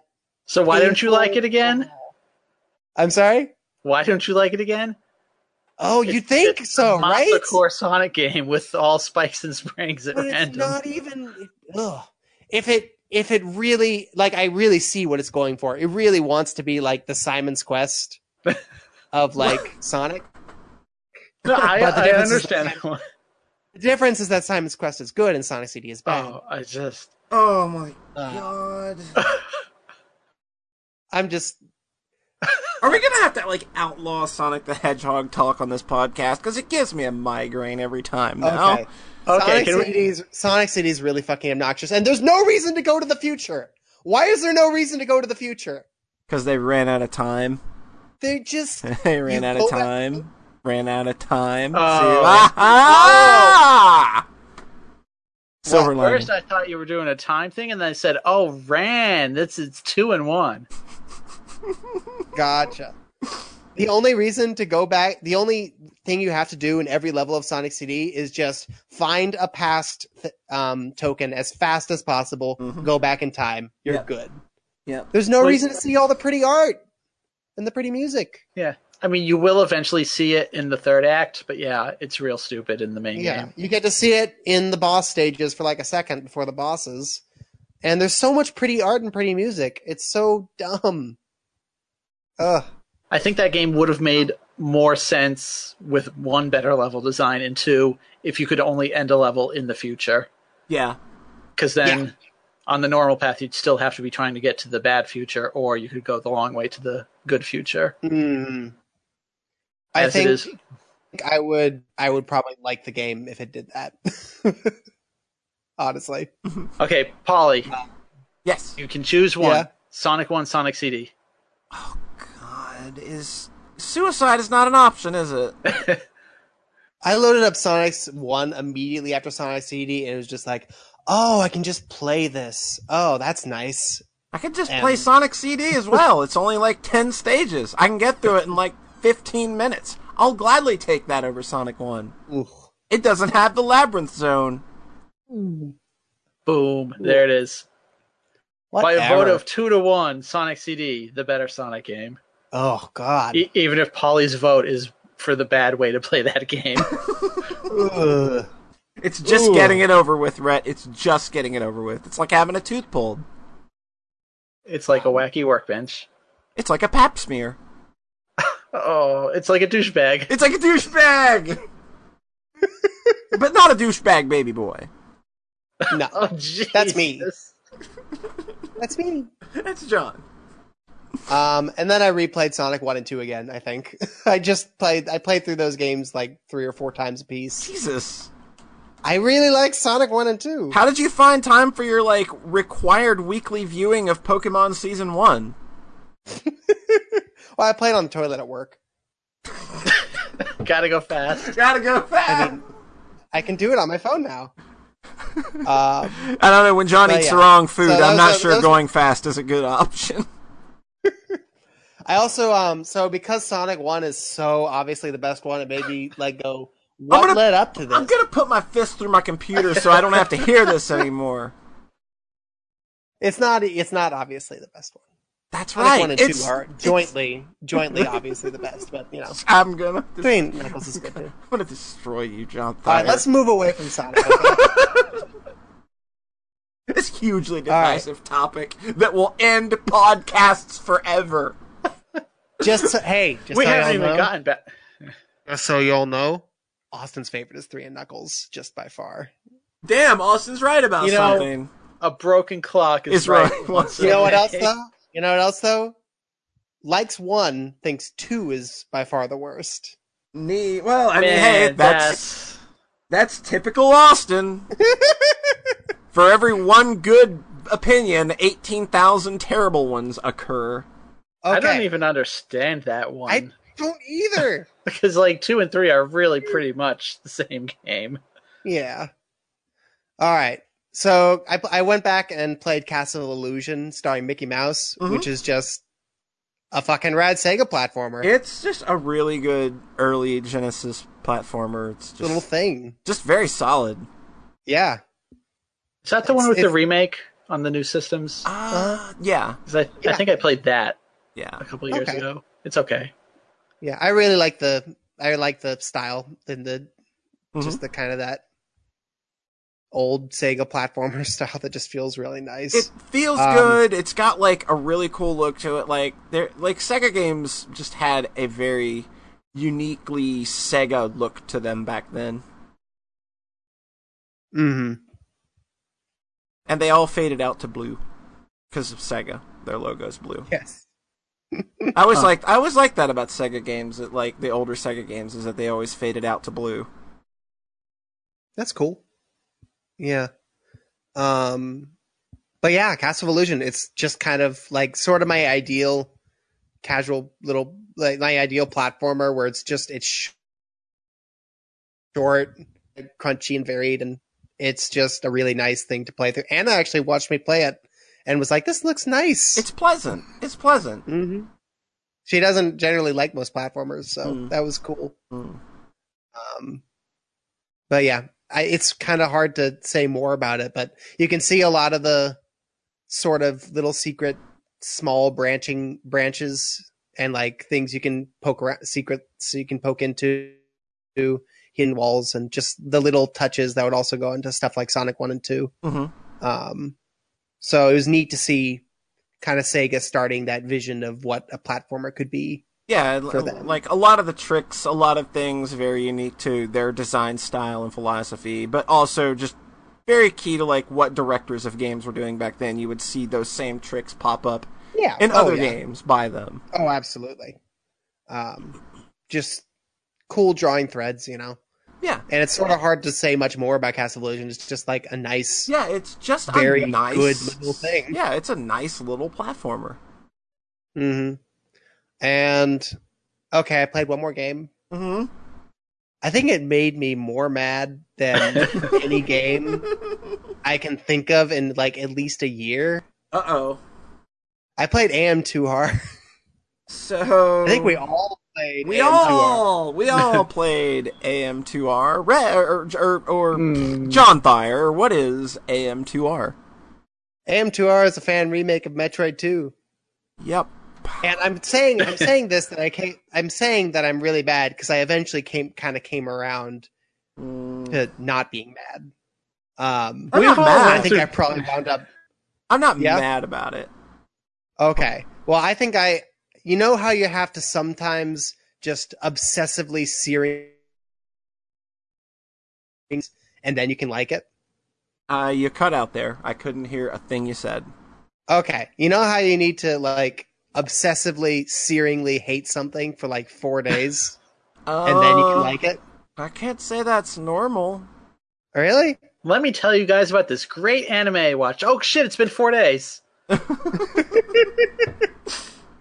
But yeah, AM2R. It's a really cool Metroid fan. Hadn't been making games before, and picked up Game Maker and started doing a little remake of Metroid 2. And then the scale ballooned, and he got better at coding and learned a bunch of new stuff and incorporated a bunch of new features. And from this little tiny tech demo, just blossomed this huge Zero Mission style remake of Metroid 2 with a bunch of cool features and just being very generally technically accomplished. It plays great. It looks really solid. It's exactly what a lot of people would want out of a remake of Metroid 2. I think that's all pretty fair. I know Polly doesn't like how it controls. I think the game feels like garbage. I think the movement feels wrong. The jumping feels wrong. Like, nothing about it feels good at all. There's no, like, Samus has this running animation that is, like, so stupidly fast, and you're literally going nowhere on the screen. Even when you get the speed booster, you feel like you're plodding along as fast as a cow could haul ass. It feels like fucking Zero Mission. Well, that was the goal, I think. Or not Zero Mission. Fuck, no. It feels like It feels like Other M. Like Other M has that same problem of you're running really fast. It looks like, but you go really slow, and your jump feels terrible, and like the platforming's god awful, and the enemy designs are boring, and all the Metroid fights suck shit.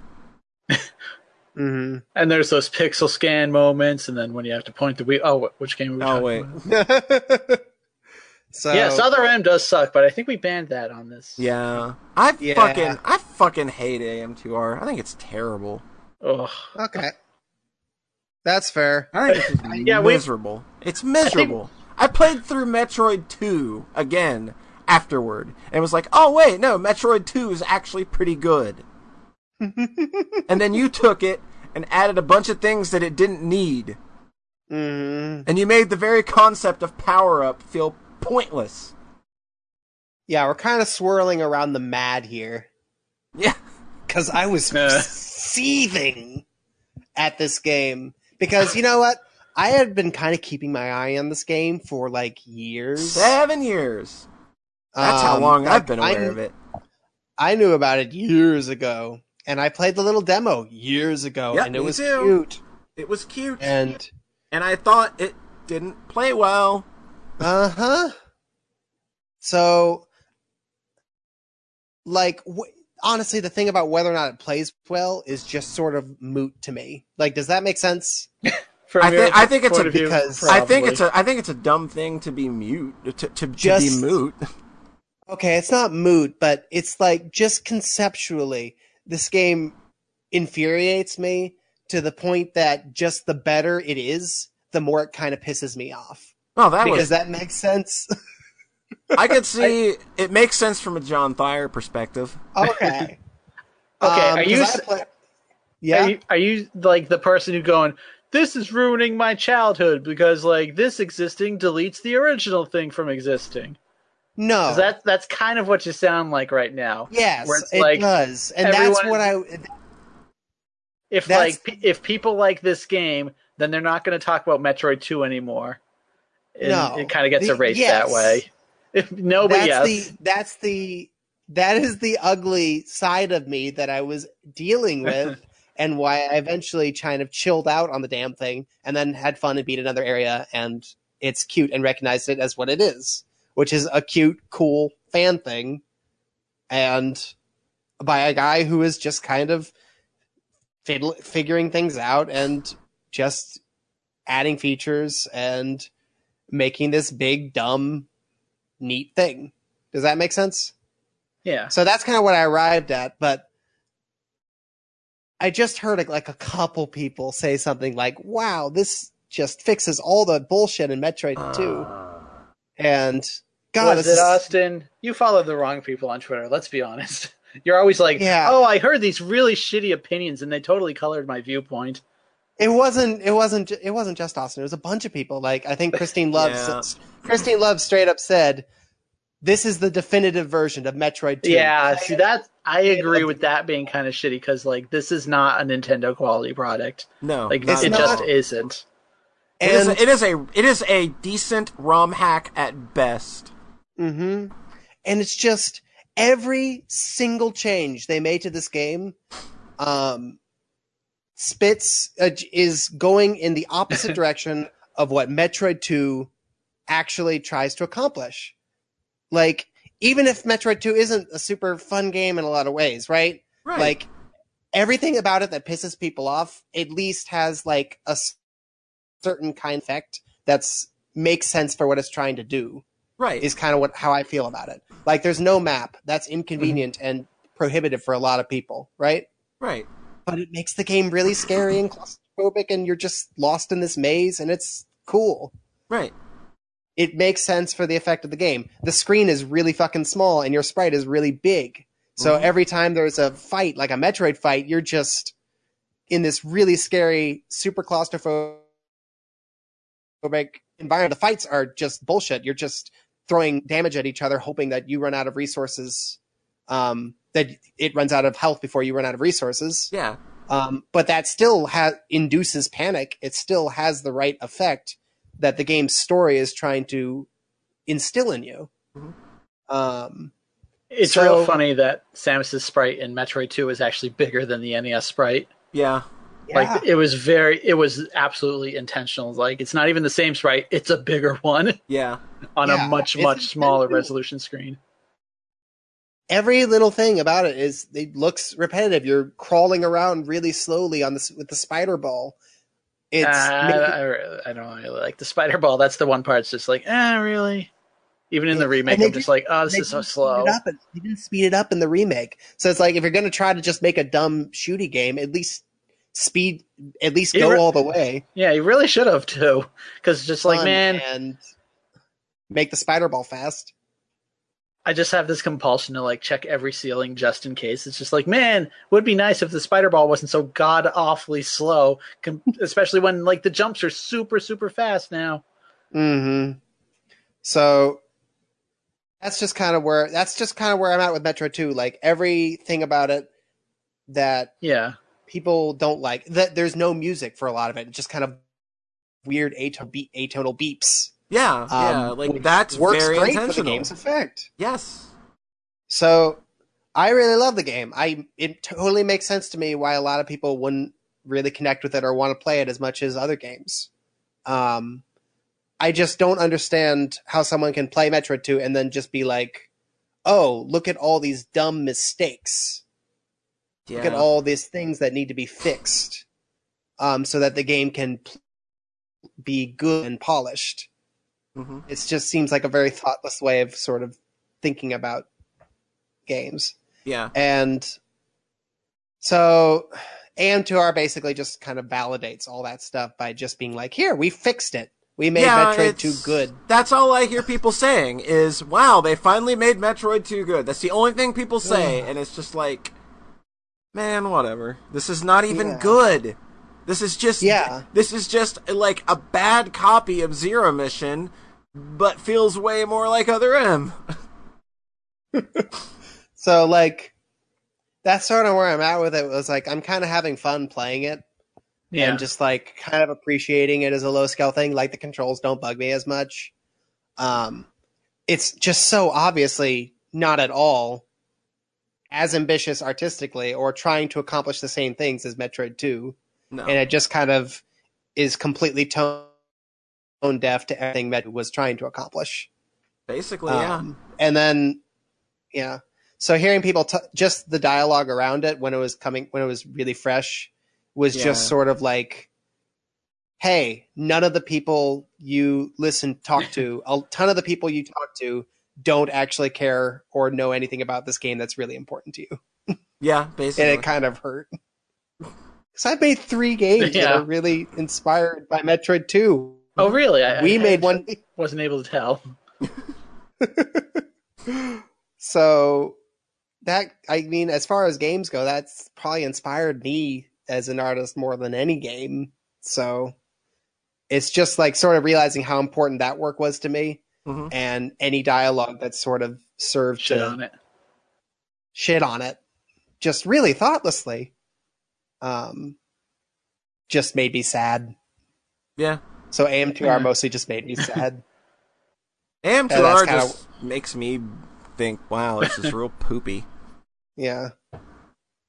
I don't know. Maybe if I approach it now that I'm not as kind of wrapped up in the pedigree, sort of, and the dialogue, maybe I can just be like, oh yeah, it actually doesn't play great. Enjoy those terrible Metroid fights. They're god awful, and they put them really bad. They put them in the worst possible rooms as well. I mean, that's the whole point, isn't it? It was cool. The first Gamma. Yeah. Like, the thing about this for me is that I haven't played Metroid 2 since it came out. So, like, I honestly can't tell what's new and what's not. Besides, like, I can tell, like, a lot of the mini-bosses are new, but that's, like, it. And it was kind of interesting, like, going through an area and being like, oh, that whole Chozo part was new, right? And then I look at the map and it's, like, exactly the same. I'm like, oh, huh, weird. But, like, it obviously didn't have There's a lot of new tension. Yeah. But, like, the way this adds all, the whole water section where you're being, like, that makes sense. Through hydraulic tubes. I thought that was really clever. Yeah, that part was cool. It's weird though, like they add visual themes for all the areas now, but then a lot of them are mechanical, and it's like that's not what Metroid 2 is really about. Yeah, like it's supposed to be this abandoned planet, guys. Yeah, there's supposed to be like an organic sense of place, and it's all like just turned into weird factory. Like you can tell that it's all sprite rips of Zero Mission, and that they've just like edited those. In a lot of cases, they didn't even edit them; they just threw them in wholesale. Oh, really? Yeah. That's the funny thing is that I also haven't played Zero Mission since it came out, roughly. So even that stuff is just kind of washing over me, and I'm just like, oh, this looks all new. Yeah, I have a real shitty memory. I just remember that one of my favorite rooms in Metroid 2 is the Gamma Metroid fight. In a tall, skinny room with sand at the bottom. Yeah, and it's like covered in moss and has a bunch of platforms in the midair, and you just gotten the space jump, and it's the screen is really small, so it still feels like really vast and cool. Yeah. And then in the new one, it's like a boring mechanical room, and it's just like, oh. Way to ruin it, guys. Yeah. And then they filled the game with elevator music, so. It's really bad sounding. I really wish I could make music as good as Metroid Prime music. Like, that's what they tried to do to it, and it's just like, it sounds bad. Like, Metroid Prime is like the opposite of Metroid 2. Like, just, I don't mean that in like it's worse way. I mean it as in, Metroid 2 is this really focused, intense descent into a planet as forces on all sides are trying to kill you. Yeah. And then Metroid Prime is super zen. Let's explore this place for like 10 hours. Hey, let's go. Let's get halfway through the phase on mines and then double back to Phendrana Drifts for an island. All right, now let's go find the 12 artifacts. I guess we can end the game now. And I like that. I like the effect of Metroid Prime. I just think It's that good. like Metroid Prime's musical style That's not Metroid. does Yeah, not totally work. It does not work for this game. It's not good. Did you see that they added like like obvious backtrack sections? Like you're gonna have to go backwards to previous sections Yeah, to get all the items. In Yeah. Metroid 2, yeah, the least go backwards and look for power-ups game in the series. yeah. Like that game keeps you moving forward at a pretty every good clip. second. Yeah. I mean, the original map like doesn't technically work on its own. Like it layers over itself the way the earthquakes happen. Yep. Does it? So doesn't the original like totally block off backtracking? I don't think so. But there's no okay. reason to ever. You can get all the items on your first trip through, and that's also true in Super Metroid, I think. Or if you do 2 loops around, if you fully loop around after you beat Kraid Mhm. back through Crocomire, Mhm. you can get, I think, every single item except one in Brinstar, where Yeah. you need the gravity suit. Yeah. But aside from that one item, the gravity suit, that's not too far off from Torian, every single item is attainable during the natural path through the game. Super Metroid still values momentum. Like this game, like it's just kind of like, hey man, like Metroid games have backtracking, and that's what they're known for. Let's build in some backtracking. You know how many times I 100%ed Fusion and Zero Mission? Once. Oh, I thought you were gonna say 0. Yeah, once a piece, and it was miserable because they just make you like at the very end of the game. All right, now you can go back and spend 2 hours. Yeah, collecting the yeah. items. They lock you out in real dumb ways. Boring. Yeah. I thought.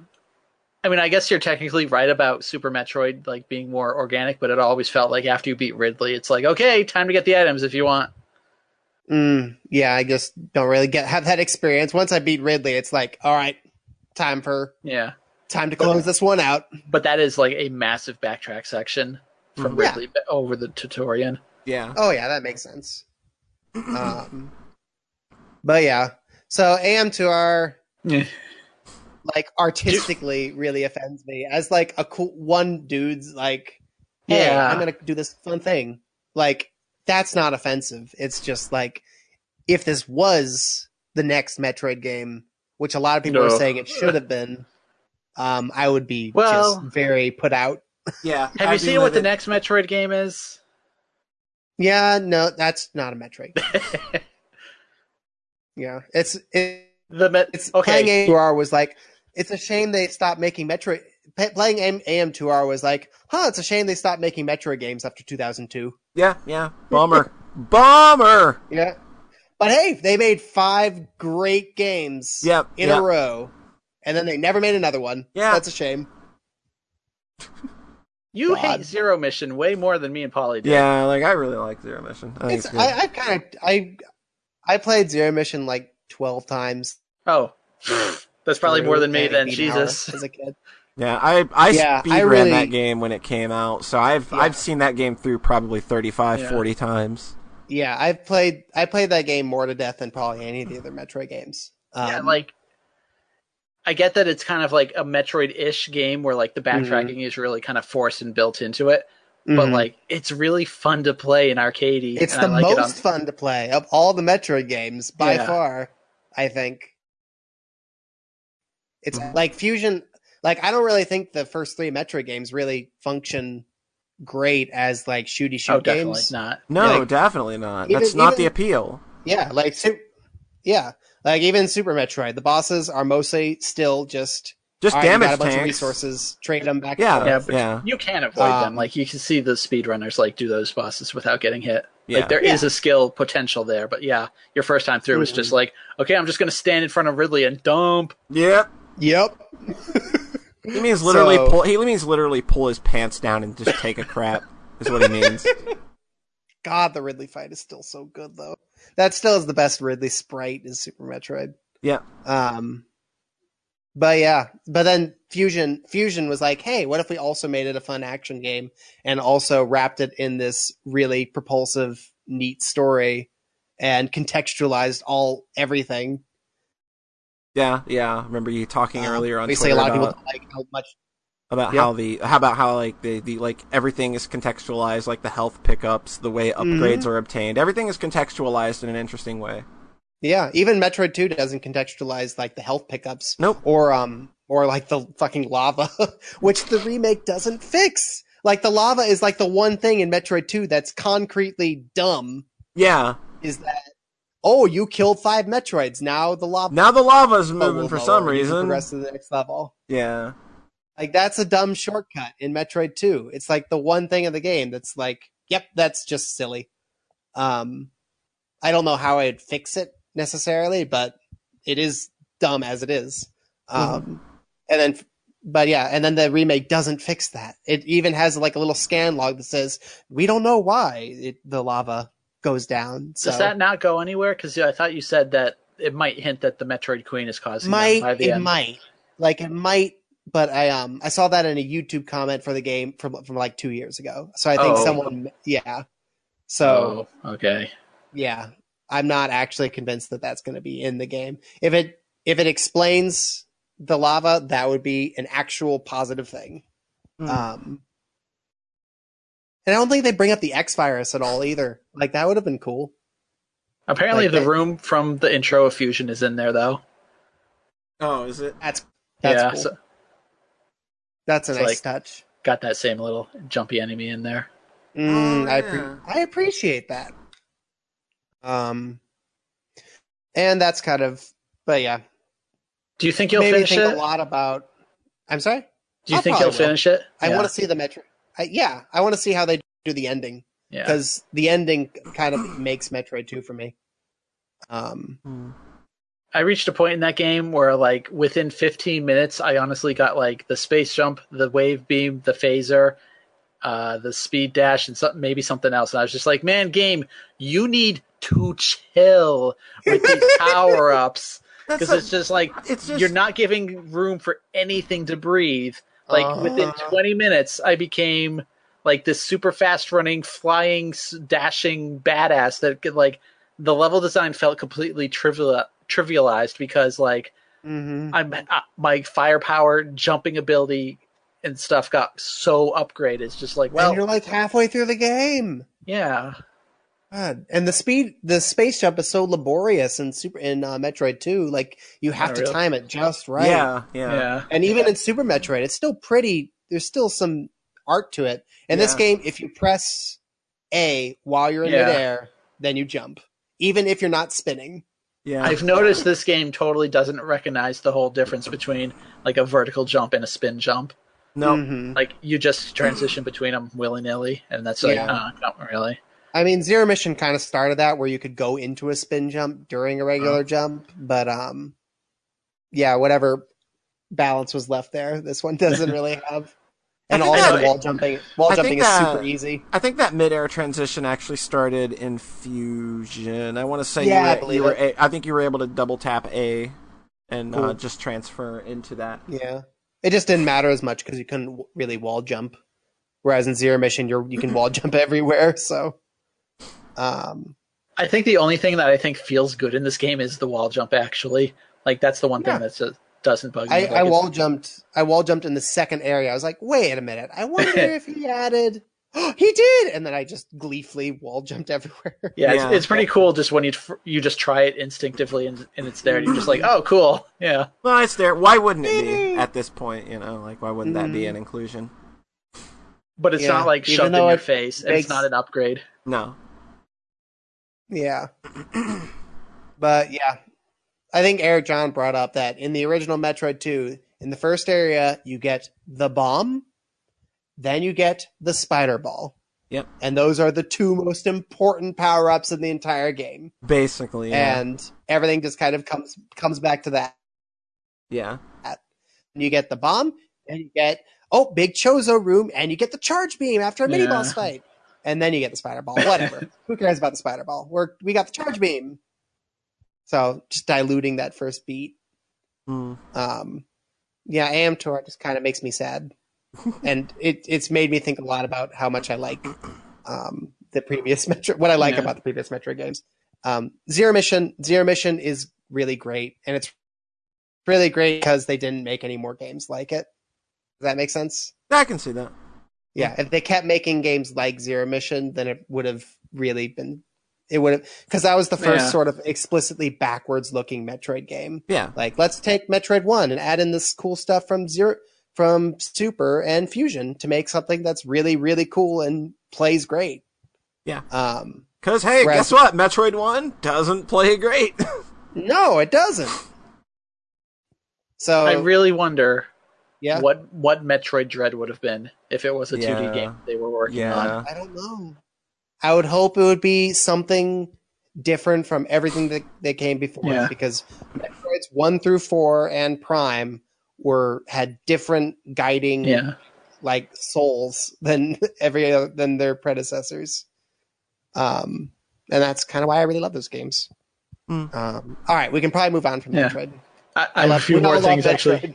Okay, go for it. I think the thing about this project is, like, I feel bad kind of shitting on it, because, like, as a triumph, it's kind of a triumph of just one dude making this thing for 7 years. Mm-hmm. And that's really cool that this actually came out before getting DMCA'd by Nintendo. Mm-hmm.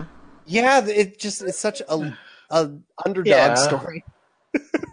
Yeah, it's cool that it happened, but, like, things about how it plays are just like and that's not even really his fault. I think it's just like everybody is acting like this is the next Nintendo produced game. It's just like, no, it's not. Like, everyone is so starved for new Metroid.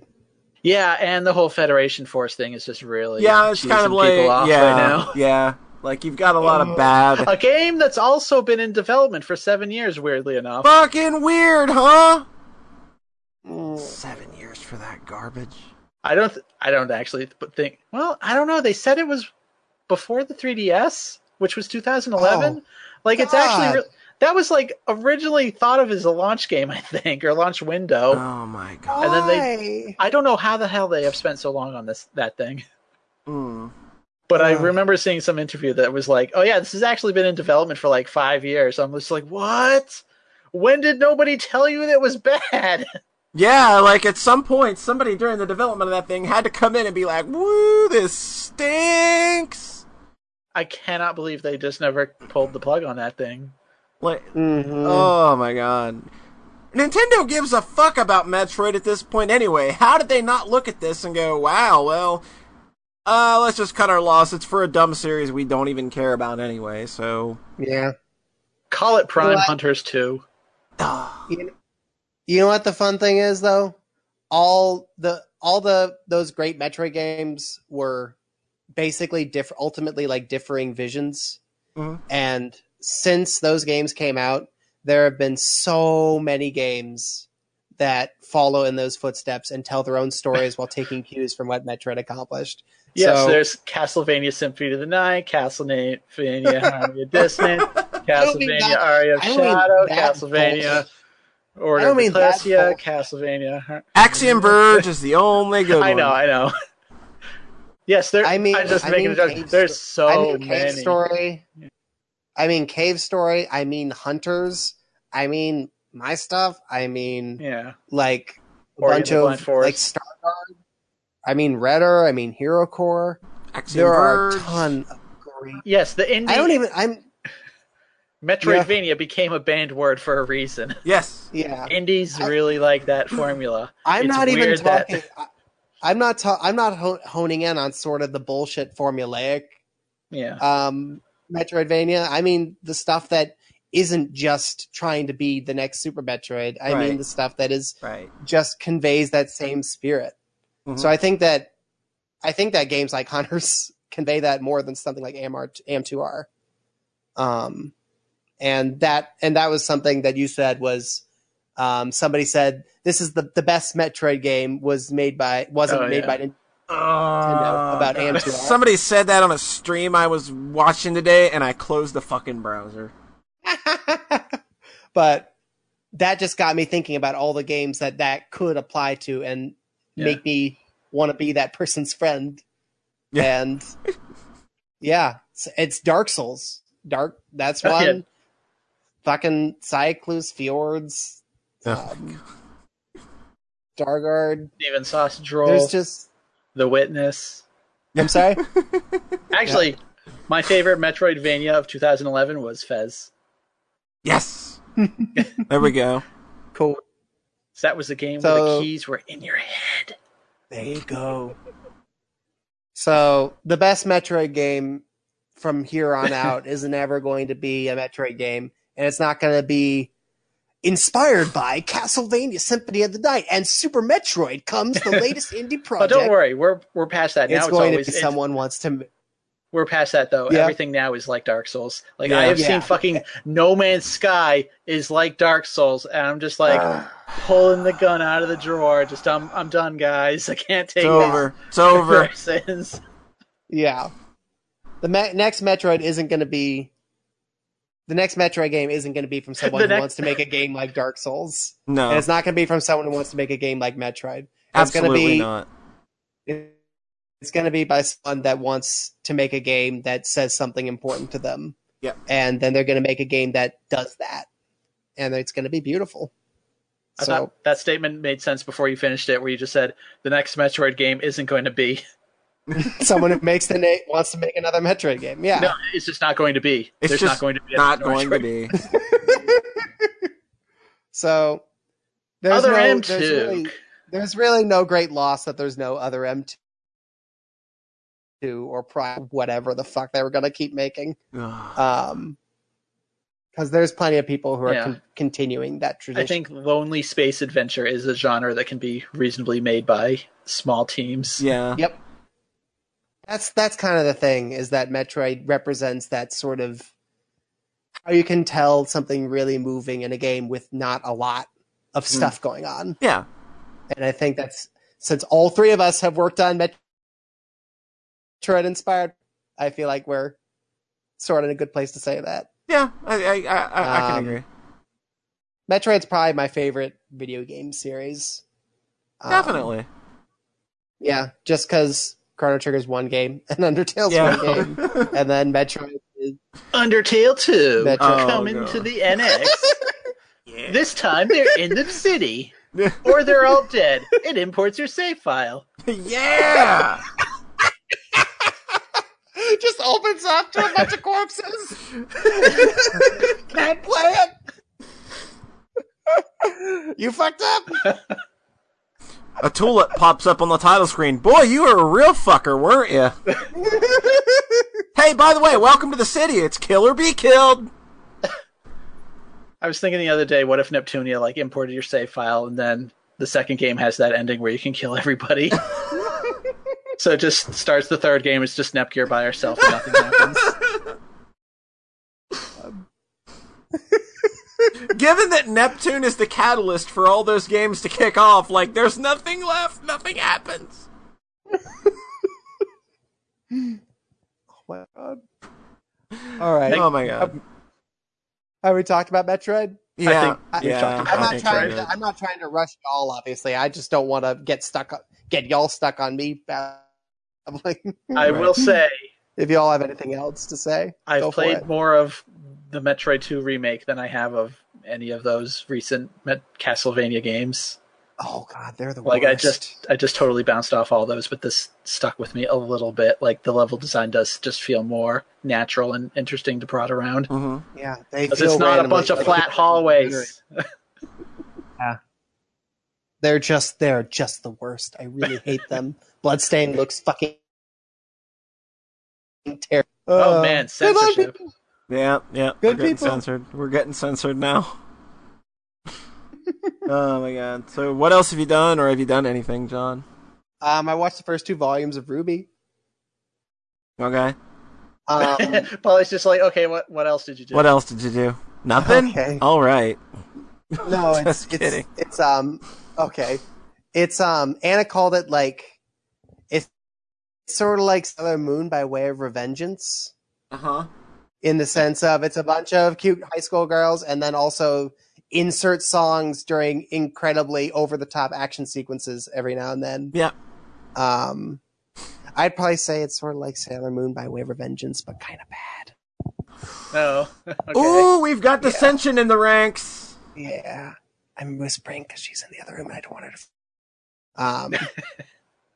But yeah, it's it's a thing.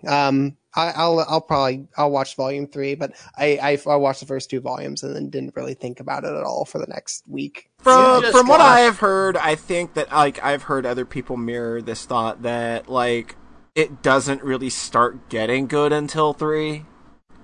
Mm-hmm. So that's just kind of like what I've heard other people say, is that it's really kind of a bit of a slog for those first 2 seasons, and then by the time you get to 3, like they've sort of found their way. Mm-hmm. The creator of that didn't the creator of that unfortunately pass away last year, just kind of randomly? Yeah, that's what I thought. There's a huge quality jump from volume 1 to volume 2, just for what it's worth. Like it gets instantly way more watchable. I think he was working on it on his own for season 1, though. So I think that he actually had more of a staff for season 2 and onward. That makes it a lot easier to grasp that it was one person. That makes it make a lot more sense. Yeah. But volume 1, I kind of compared it to like the Newgrounds Flash aesthetic. Yeah. Newground Flash aesthetic. Yeah. It's that, but in 3D, basically. Yeah. Yeah, and with some cool fight scenes, and live and learn plays. Wait, does that actual no, song live and play? learn doesn't actually play. I mean, if it was a Flash movie from Newgrounds, it totally would. It totally would, yeah. Mm-hmm. And it's not, and there's a lot of, there's not really gay romance in the show, as far as I've grasped so far. But boy, you wouldn't know that. You wouldn't know that with all the fan art. I kind of went into it on Tumblr. I kind of went into it hoping it would be a lot gayer than it is. Yeah, like with all the art that I've seen Taylor post, I thought this was just Gayapalooza 2016. Fuck no, it's not. Sort of the Korra situation. Yeah, where it's like, hey, at least we got a couple of characters for people to draw fan art of. Yeah, basically. But honestly, tonally, a lot of it's like Neptunia. Like one of the characters is just Neptune. One of them is just Noir. Well, there's a guy named Neptune as well. Yeah, I don't know. There's also a guy named Neptune, and again, it gets a lot better going into volume 2. Is that I still don't really love it as it is, but the quality jump is huge. It starts to actually feel like sort of a real show, you know? Gotcha. Like when I started volume 1 on my phone, it started it and it was just like this portentous monologue about the lore of the universe. No, that's the worst way to start anything. Yeah, and I just put it down. It was like 20 seconds, and then I slammed it down, and it was like, okay, and then picked it back up, and then for the first episode, I had to slam it down like every 2 minutes. Just like, okay, I really want to do this. I really want to do this, but man, yeah. I'm looking forward to it getting sad, at least. I watched the first 15 minutes or so on Netflix a while ago, and I really just couldn't get past like the look of it, like the whole weird 3D model thing. Like it looks like it was made in that Miku Miku program, whatever. It only gets better from there. Yeah, that's good to hear, because man, it was just too off-putting for me to, because like it's a cool fight scene in theory, but it just looks weird. I basically was into the look, especially in the second season. Plus, there's some cool character designs and really pretty ladies. And we can all appreciate pretty ladies, I think. I mean, that's just why people watch this show. So, right? So you know who to ship. Yeah. Mm-hmm. I saw you guys naming the ships in the chat channel earlier. Oh god! Oh my god! It's all right. So, Bumblebee. There's you know how they're all named after colors? No. And they actually explain that very elaborately in the lore. But there's the yellow character and the black themed colored character. And that ship is called Bumblebee. Oh, I see what they did there. Yeah. So if they do a poly ship of that character with Weiss Schnee, the white colored character, it becomes the Bees Schnee's ship. God, I hate fandom so that's the best thing about this. No, come on. I hate fandoms. I hate fandoms. Best thing. You hate fandoms, but you love fan art. Exactly. Oh. Give me all the fan art in the world. Okay. Fuck fandoms. Okay, John, I'm going to read one from the chat. Please explain this to me. Ruby Weiss Blake is newspaper. I have no fucking idea. Okay. Wait. Is it like Ruby, red, Ruby, black and white? Red, black and white? Red, black, and white, but I don't know how that's a newspaper. Red and white, and what's black and white and red all over? A newspaper. Oh my god. Fuck it! Fandoms are stupid! Fandoms are stupid! Yes! Get the fuck out! No, that is the best thing. You know About- what's great about Steven Universe is that the ships have official names. You know what else is great about Steven Yep. Universe? It's Oh no, wait. Its fandom is also terrible because it runs its own fucking show creators off Twitter. Did that happen again? Yeah, it happened again. Really? Oh, Yeah. I The missed Steven this. Nuke has been One really of the great. one of the writers was kind of just bummed out that episodes have been leaking, and everyone was like, "Why don't you shut the fuck up? We don't have it." What the yet." fuck? It's like you fuck off. I hate fandoms. Like they're I hope- fucking poison.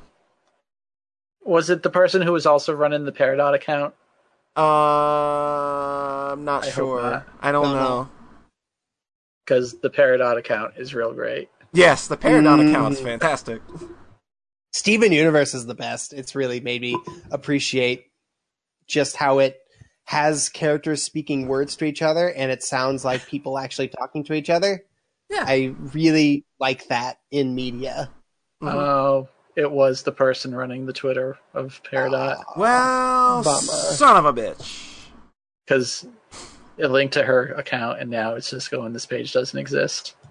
Oh, That is But unfortunate. the Peridot one is still there. So maybe she'll just use that. Depends on how many people know it's actually her that did it. You know? It has It has 97,000 followers. See, the I'm Peridots. gonna say that account never posts again, which is unfortunate because the Peridot account is really funny. And they were like literally timing it with the show. Yes, that was real good. oh. Clods, So season three is- clods. Steven Universe season 3 was really great. Yeah. It was really a blast. I think that I don't know. I think that the Yeah. story, I think the propelling story parts were good. I think the standalone episodes were kind of eh. I think maybe That's fair. marathoning through those didn't help. Mm, Like, I think having them one a day was good pacing for that. Probably. mm. Like, it wasn't overwhelming just trying to get through all of them at once, but then it wasn't like, oh, great, another week, and this is what we get. Yeah. Mm-hmm. So I think daily was the best way. And, you know, Yeah. now It we worked can well get for back me. to what really matters is the more Lars episodes. I really love Sadie. Oh my god. Good stuff. Oh, also Ruby has man in dress gags Oh, good! Yay! that are played. Those are perhaps, good. Those so are always fun. That's pretty fabulous. Funny That for again, everybody. maybe- Those are That funny. may be If you can't, I don't know if you can't laugh at a man in a dress gag. What can you laugh at, right, guys? Right? so. Again, going back to Steven Universe and just being like, "Oh, this is nice. Oh, this is Yeah. nice. A show Oh, written, this is a breath of fresh air." a show written by LGBT people. You know, that's friendly for LGBT people. Oh god, it's so wholesome. It's so god that just those finales with season 3 and just kind of hammering a lot of the metaphors really home. Yeah, good stuff. Ugh. Good stuff. All right. And also I went clothes shopping with Anna for the first time willingly and bought a bunch of cute shirts and I feel really good about them. I'm wearing one now. No more dad shoes. Feels good. No more boring No dad more- shoes. No more boring dad shoes, no more boring dad pants, no more boring dad shirts. Ever. There you go. That was my aesthetic. That was my look for my entire life. No more boring dad hair, by the way. Yeah, boring dad hair. Yeah, yeah. God. Oh my And that was God. my week. There you go. Good stuff, John. So is that all you've been up to? Yep. He thought about it. It's like, Not about it. I was kind of wincing there for a moment, thinking, "Come on." I thought of please. I got an insult for Rhett, you paste smeared banana wagger. Whoa! But that's eggplant advocate. Eggplant advocate is pretty good. All right, so it's time to move on to everybody's favorite segment of the Sox Cast. That's right, it's time for butt steam. We call it that because it's fart. It sounds like a fart. Yes. Butt steam. Right? Do you get it? I get it. I'm just thinking though, boy, I could have gotten some this week because those fucking No Man's Sky threads have been something else. Oh, I got one that's pretty good, sitting right here in front of me. Oh, good. Coming in from our good pal Maple. I believe this is from, is it Battlefield 1 that's taking place in World War 1? That would make sense. Okay. So I believe this is from a YouTube comment. I'm not sure where it is because I don't have the exact name of the person that said it. Which is a bummer because I always like calling these people out, giving them their credit, giving them credit when it's credit's due. Now this one starts off. Let me know if you've heard this one before. I'm not a racist, but oh god, oh god. You know that, like, well, now let's not jump to conclusions. We might, I know that kind of start usually always bad news. It's usually parody at this point.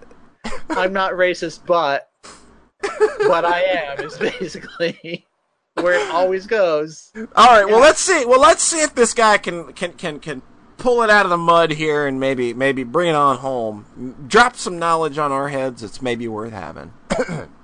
Why a black guy for representing a World War I soldier? Well, okay, you lost it. I had faith in this one. I thought maybe he was going to do it. I didn't. Why a black guy for representing a World War soldier? I mean, really, I know a handful of blacks served both sides, but he's on the fucking cover! I smell SJW propaganda. Uh-huh. I'm not a racist, but... Boy, I was really hoping for this one. I thought that, might have learned by now, but... Yeah. I saw a comment a while ago from the new Mirror's Edge that was just like, there's no reason Faith had to be a woman. Total SJW bait. It's just like literally the existence of a woman is like some controversy. A woman, any minority, anything. It's an SJW plot to destroy video games somehow.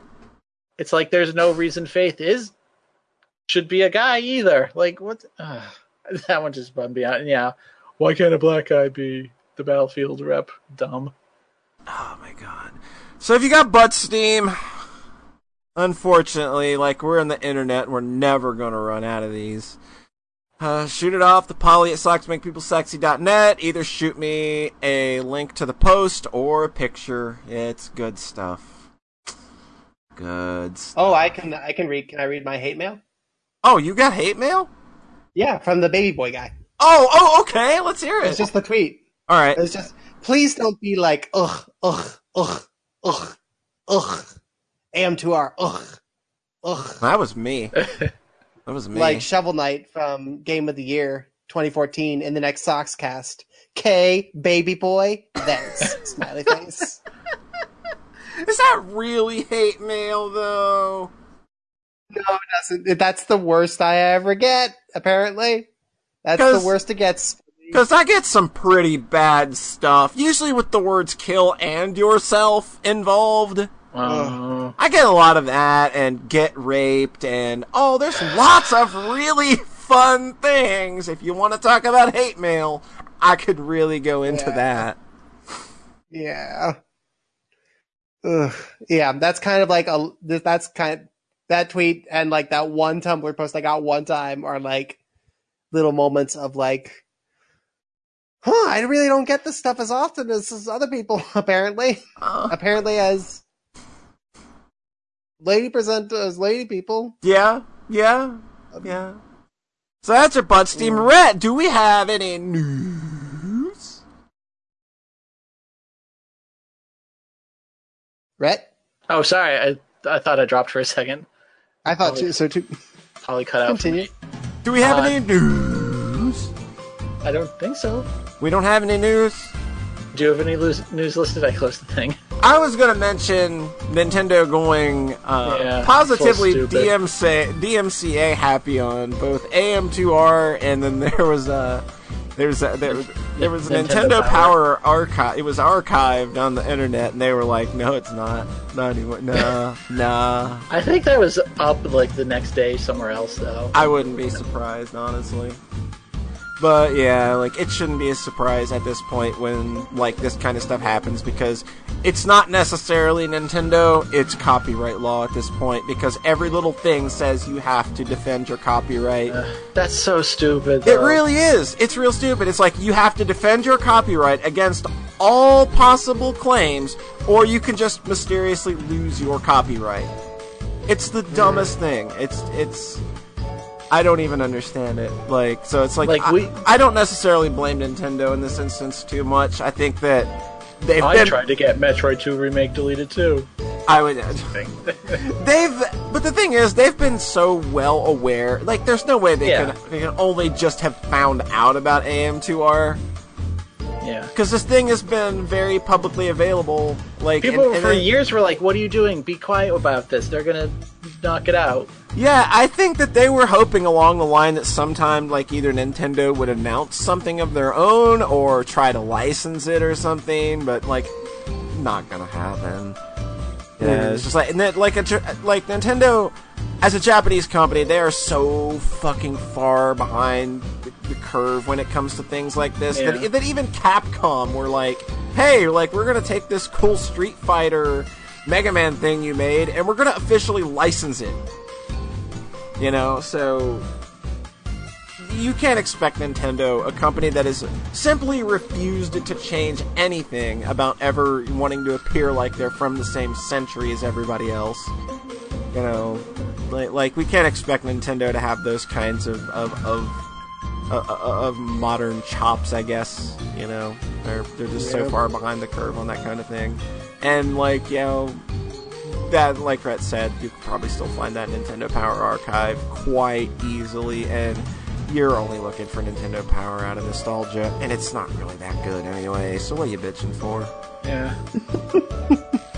Honestly, I didn't know it wasn't available online till now, because I have a bunch of those old issues, and I'm just like, I should just throw these out. I could probably read it online if I really wanted to. Perfect timing. I got a bunch of the issues from, like, 2006 to 2008 or something. Mm-hmm.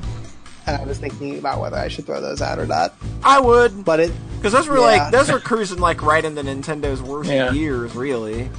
Like, the Nintendo Powers that I have or had are from, like, 91, 92. Like, when the SNES was first launching here and things like that. Like, that's where, like, my Nintendo Power stuff is. Or, like, just through that SNES era, there was a lot of cool stuff to see in there. Like, when Donkey Kong Country was, like, announced, or when the N64 first got announced. Things like that was kind of cool shit to see that, you know, they were really only... things that they were really only printing in their own dirty rag and not sharing with other magazines at the time, because they obviously had that liberty to do so. So I think that, like, you know, if anything, it would be cool to be able to go online at any time and look for that stuff, but I'm not really busted up that I can't. Also, that was back when GameFAQs didn't exist. Yeah. So Nintendo Power was more relevant. Yeah, like at some point they when I was subscribed to it as a middle schooler, it was well after they become just, you know, another video game magazine. Yeah, basically. Yeah. So if we ever looked at, like, I literally cannot name another video game magazine. Game Pro. Die Hard Game Fan. Die Hard Game Fan was the best. EGM was the best. I'd love to have an archive of Die Hard Game Fan. Those were they were really smart, and they were funny. So yeah, I think that's really about all there is for news. Just some unfortunate things that involve copyright law that we really can't do much about, unfortunately. And it feels like this generation is really bumping up against the fact that nothing goes public domain anymore. Basically, yeah. Because of Disney. Yeah. Because, you'd think stuff from the 80s would, start getting into that by now, but it's never going to. No, it sucks. It's never going to happen now, just with the way copyright law works and the way that, people that have the money to pay the lawyers, to make, to pay the lobbyists that make these things the way that they are, unfortunately, they got way more of a voice than we will ever have, unfortunately. Yeah. And it's just especially frustrating when the internet has given such a rise to the voice of the people. Independent, just fan creations and stuff, and all of it's technically illegal, and it fucking sucks. Yeah. People do that for fan art. Yeah, people get real shitty about fan art sometimes too. Oh, it's the worst. Not Japan. Japan is just we can't fight this. We can't. There is so much porn. Yeah. We just can't fight this. Alright. Could you imagine if there was a scene like that in America where just you can buy insert children's cartoon here doujins at conventions and I bet you can. I bet you can at My Little Pony conventions. I bet you can. I fucking bet you can. And I know for sure that at anime cons you can find doujins. Guarantee it. I don't feel it's as big as it is in Japan. No, it's obviously not, but I'll guarantee it's a little on the down low. I guarantee you go to a fucking pony con, I'll goddamn guarantee you, one of the first things you find will be an ad down Artist Alley for somebody either drawing porn or selling porn. That's a comforting thought, isn't it? Alright, Rhett, let's move it on to questions. If you got questions, shoot them off to podcast@socksmakepeoplesexy.net or shoot them on over to the Twitter box at @smps_updates. Rhett, I hear we might have questions. We do. Mega Dimension Royan writes in, what are your recommendations for Vita games? And I don't have a Vita, so I'll just say Neptunia Rebirth 1, Neptunia Rebirth 3, Dragon's Crown, I think is on Vita. Tearaway Unfolded. Oh, yeah, that's... Well, actually, it's just Tearaway on Vita. Oh, yeah, it is just Tearaway, that's right. I recommend Final Fantasy Tactics and Spelunky and Final Fantasy VII and probably Resident Evil. It might not play great. Siphon Filter does not play great with you need all 4 shoulder buttons for for Siphon Filter. Oh, yeah. Why but definitely Spelunky. Every time I think about the Vita, I just get mad that they did stupid things like not have the fucking proper shoulder buttons. Yeah. It still is, as systems go, it feels really good in my hands. You just have to be able to play it properly, without... But it's the shoulder button thing prevents it from being a PS1 emulator properly. Yeah. And then it prevents it from being a PS4 controller properly. It's just guys, you're so close. It's like when Nintendo was okay, we're adding an analog stick to the 3DS, but only one. And Sony's just we just went through 6 years of hell with only one analog stick on the PSP, and you didn't learn it from our mistake.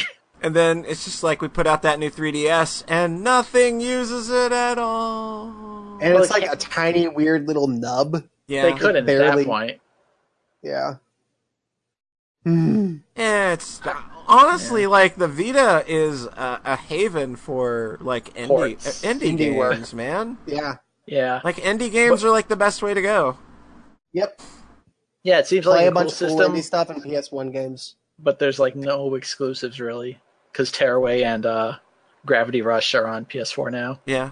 Mm-hmm. Play a bunch of cool indie games and play a bunch of PS1 RPGs because it doesn't matter if the shoulder buttons are hard to use. Yeah. I think Suikoden's on there. I've definitely got the Final Fantasies. I've got Final Fantasy Origins.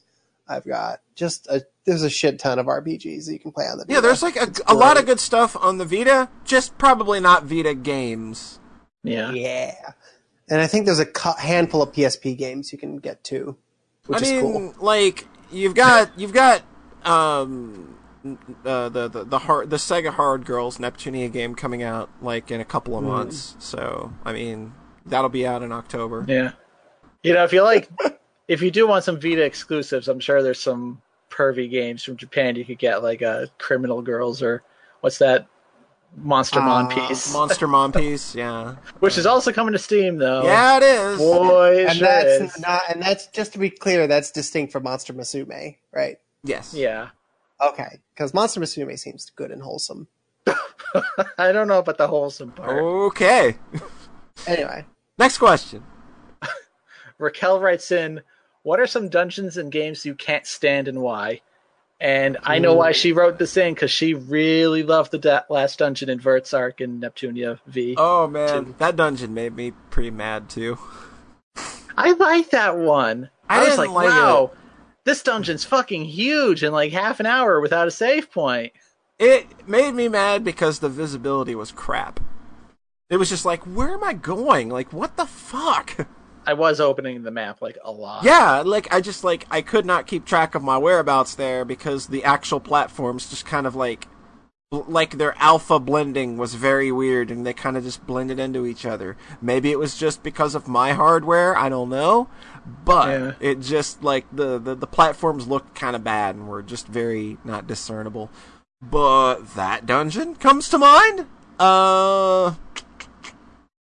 Specific dungeon. The Tower of Babil in Xenogears is pretty that's pretty awful. infamous. It's I think so weird. Oof, that's so bad.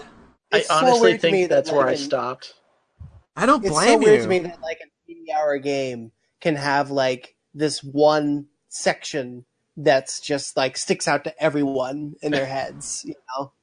Like Because that's you do all- the that's jumping and then you fall and you go, fuck this, and you never play the game again. And then there's the parts where, like later in the dungeon, when you're past some of the jumping, where you have to go onto these platforms that have mandatory fights on them. You can't skip these fights. You've also got to conserve fuel for a big boss fight coming up. So, it's ridiculous. And if you fall down, you get to fight the fights again. And guess what's easy to do? Fall down. It's such a terribly designed dungeon.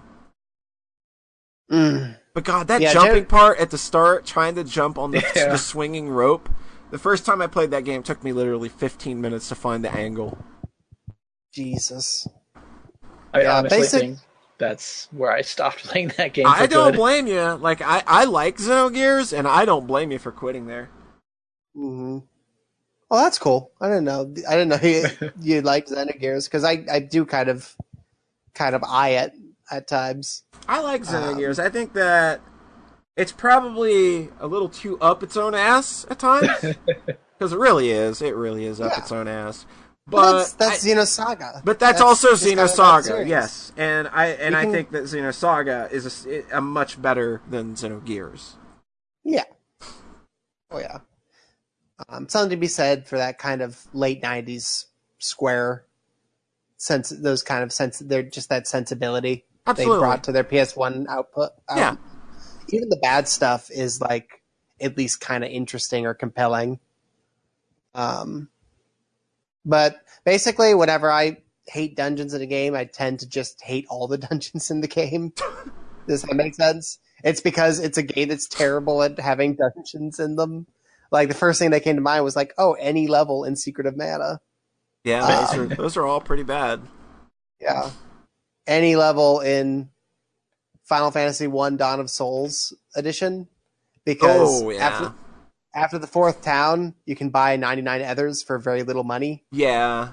And then So it's you just can- trivial, and then you're getting in random fights, and they're just irritating at that point. Yeah, because they're like every 5 steps still. Yep. But there's no resource drain that matters. So it's just the most brain dead thing. Yeah.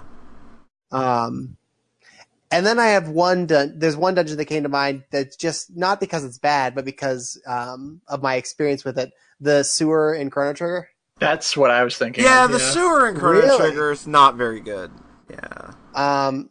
There's a couple cute beats, but do you know where you have to run behind the wall? That's so, get- like that. How do people like? I know I accidentally just found it, but I've seen so Okay. many people stream that game get so stuck. Because I had a used copy of the game that had New Game Plus already enabled. Mhm. I got to that point like 2 or 3 times, and then went, huh, and then started over from the beginning. Because that's how I played the game. Yeah. Because I was like 7. You were a babby. I played Chrono Trigger. You were a babby. So I was like, half the words I did. Yeah, so this half was like the words I didn't understand. So this was like 4 didn't know years how- ago. So I didn't know how to equip weapons for the most part. Yeah. So getting through the game was kind of a struggle. So I would just get to a point where I'd get stuck, and then I'll just start from the beginning, because that would be the part I was comfortable with, and it would still be really fun. So that's far in the game, though. Yeah. So I got up to that point a lot, and then at one point, third time through, I was like, I just walked behind it, and then I was like, what? What? Yep, that was probably my reaction. And What? I was a good 8, 9 years older than you.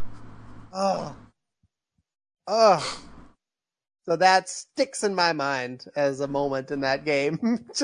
I just kind of delight every time I get to it now. It's like, wow, that was momentous previously. Yeah. Yeah. After the Ocean Palace, it's after Dalton. It's after, because I never went to that area before. Yeah, you don't have reason I to. had to. Yeah. Yeah. So everything is scaled. Everything in that area is scaled to the first time you go back, the first time you go to the future. That's why when you go there, everything is such a pushover, is because it's scaled to be fought at level 6 to 9. Mm-hmm. Like the Crawley fight. The Crawley fight trivial. that you win in literally one hit. That's sort of a weird beat of the game anyway, because they have to have Marl have this flashback to you going to that area. Yeah. When you didn't go to the area. Probably it's one of the didn't only go times there. where, Yeah. only one of the few times in the games where you can see them going, oh shit, They're fudging it. oh fuck, what do we do? We've got to fudge it. We gotta fudge it. We need to get this game out finished. Let's fudge it. We'll fix it later. Yeah. Fix it in post. Fix it in post. That's all I can think of. Yeah. The Castlevanias post Symphony are basically extended dungeon crawlers that are just all bad completely dungeons. boring. Just all bad dungeons. It's one big bad dungeon. Times 7 plus Bloodstain. Polly, are you ready for the worst question we've ever got? Oh wow, No. it's gonna take some time. We've had some pretty bad questions. Those early days with Moosey. Well, okay, constantly. not bad, Uh-huh. difficult. Okay, let's go. Right. Royan writes in again. If you had to spend your life with one waifu, who would it be? IF. That wasn't hard. Oh, that's that That wasn't hard. wasn't hard. Nope. I pick Anna. Well, for fuck's sake, All right. y'all are. Who's your wifey? I don't know. I have Oh. too many. You didn't think this out? I just saw this question just now. Well, I'm polyamorous. Well, see, the thing is, I'm a polygamist, so You're I can also choose Uzume.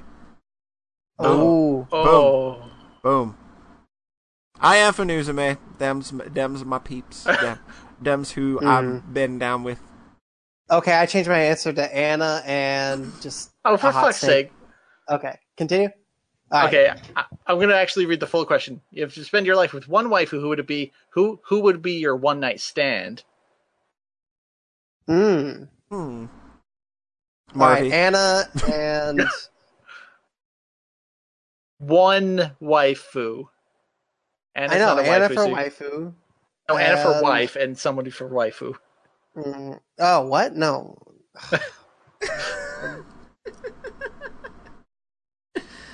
Oh my god. Look, I just saw this art of a snake boy on Tumblr, and I just want that to be the one night stand. Okay.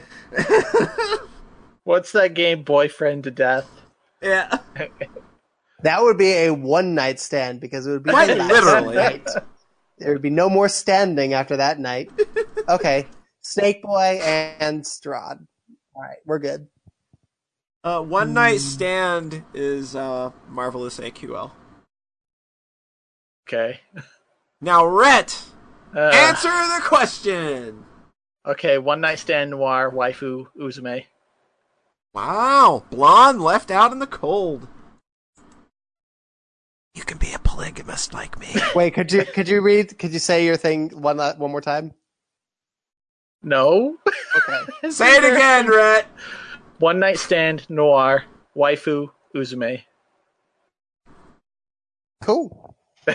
Like I John's said, John's Blonde- like, I need to get a clean sample. No, I was looking for my snake boy, so I could Oh pair my with my God. snake boy. blonde left out in the cold. Well, she's Ouch. from Lowy. It's always cold there. Good point. Blonde is cute, but she's kind of young looking. Yes, that Anna was a little wig. Anna does not. Yeah. Look, Blonde already belongs to this certain artist. I don't know if you've Oh heard yeah, of him. he really likes blonde. Yeah. All right, next question then. Freezing Inferno Okay. writes in, what's a game you've wanted to love but just couldn't get into no matter how hard you tried?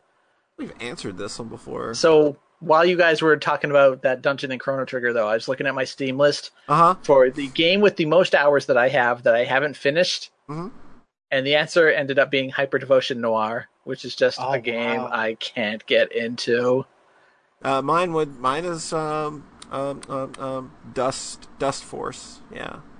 No. I really Gotcha. I want to like that game so much.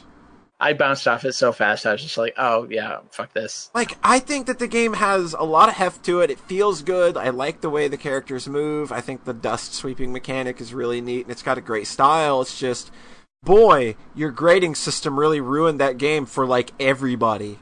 Yeah. Like, that's the one thing. Everybody I've talked to that doesn't like that game, it's just like, wow, too bad I have to get an S ranking on every stage in order to get anywhere, huh? Yeah, I've seen a lot of indie games do that, and it's just like, guys, no, like, that's not going to help. Like, if they're worried people are going to be done in, like, an hour or something, but it's just like, oh, but as soon as I see that lock that goes, oh, now replay these levels, I'm just like, oh, now I'm done. Yeah, now I'm finished.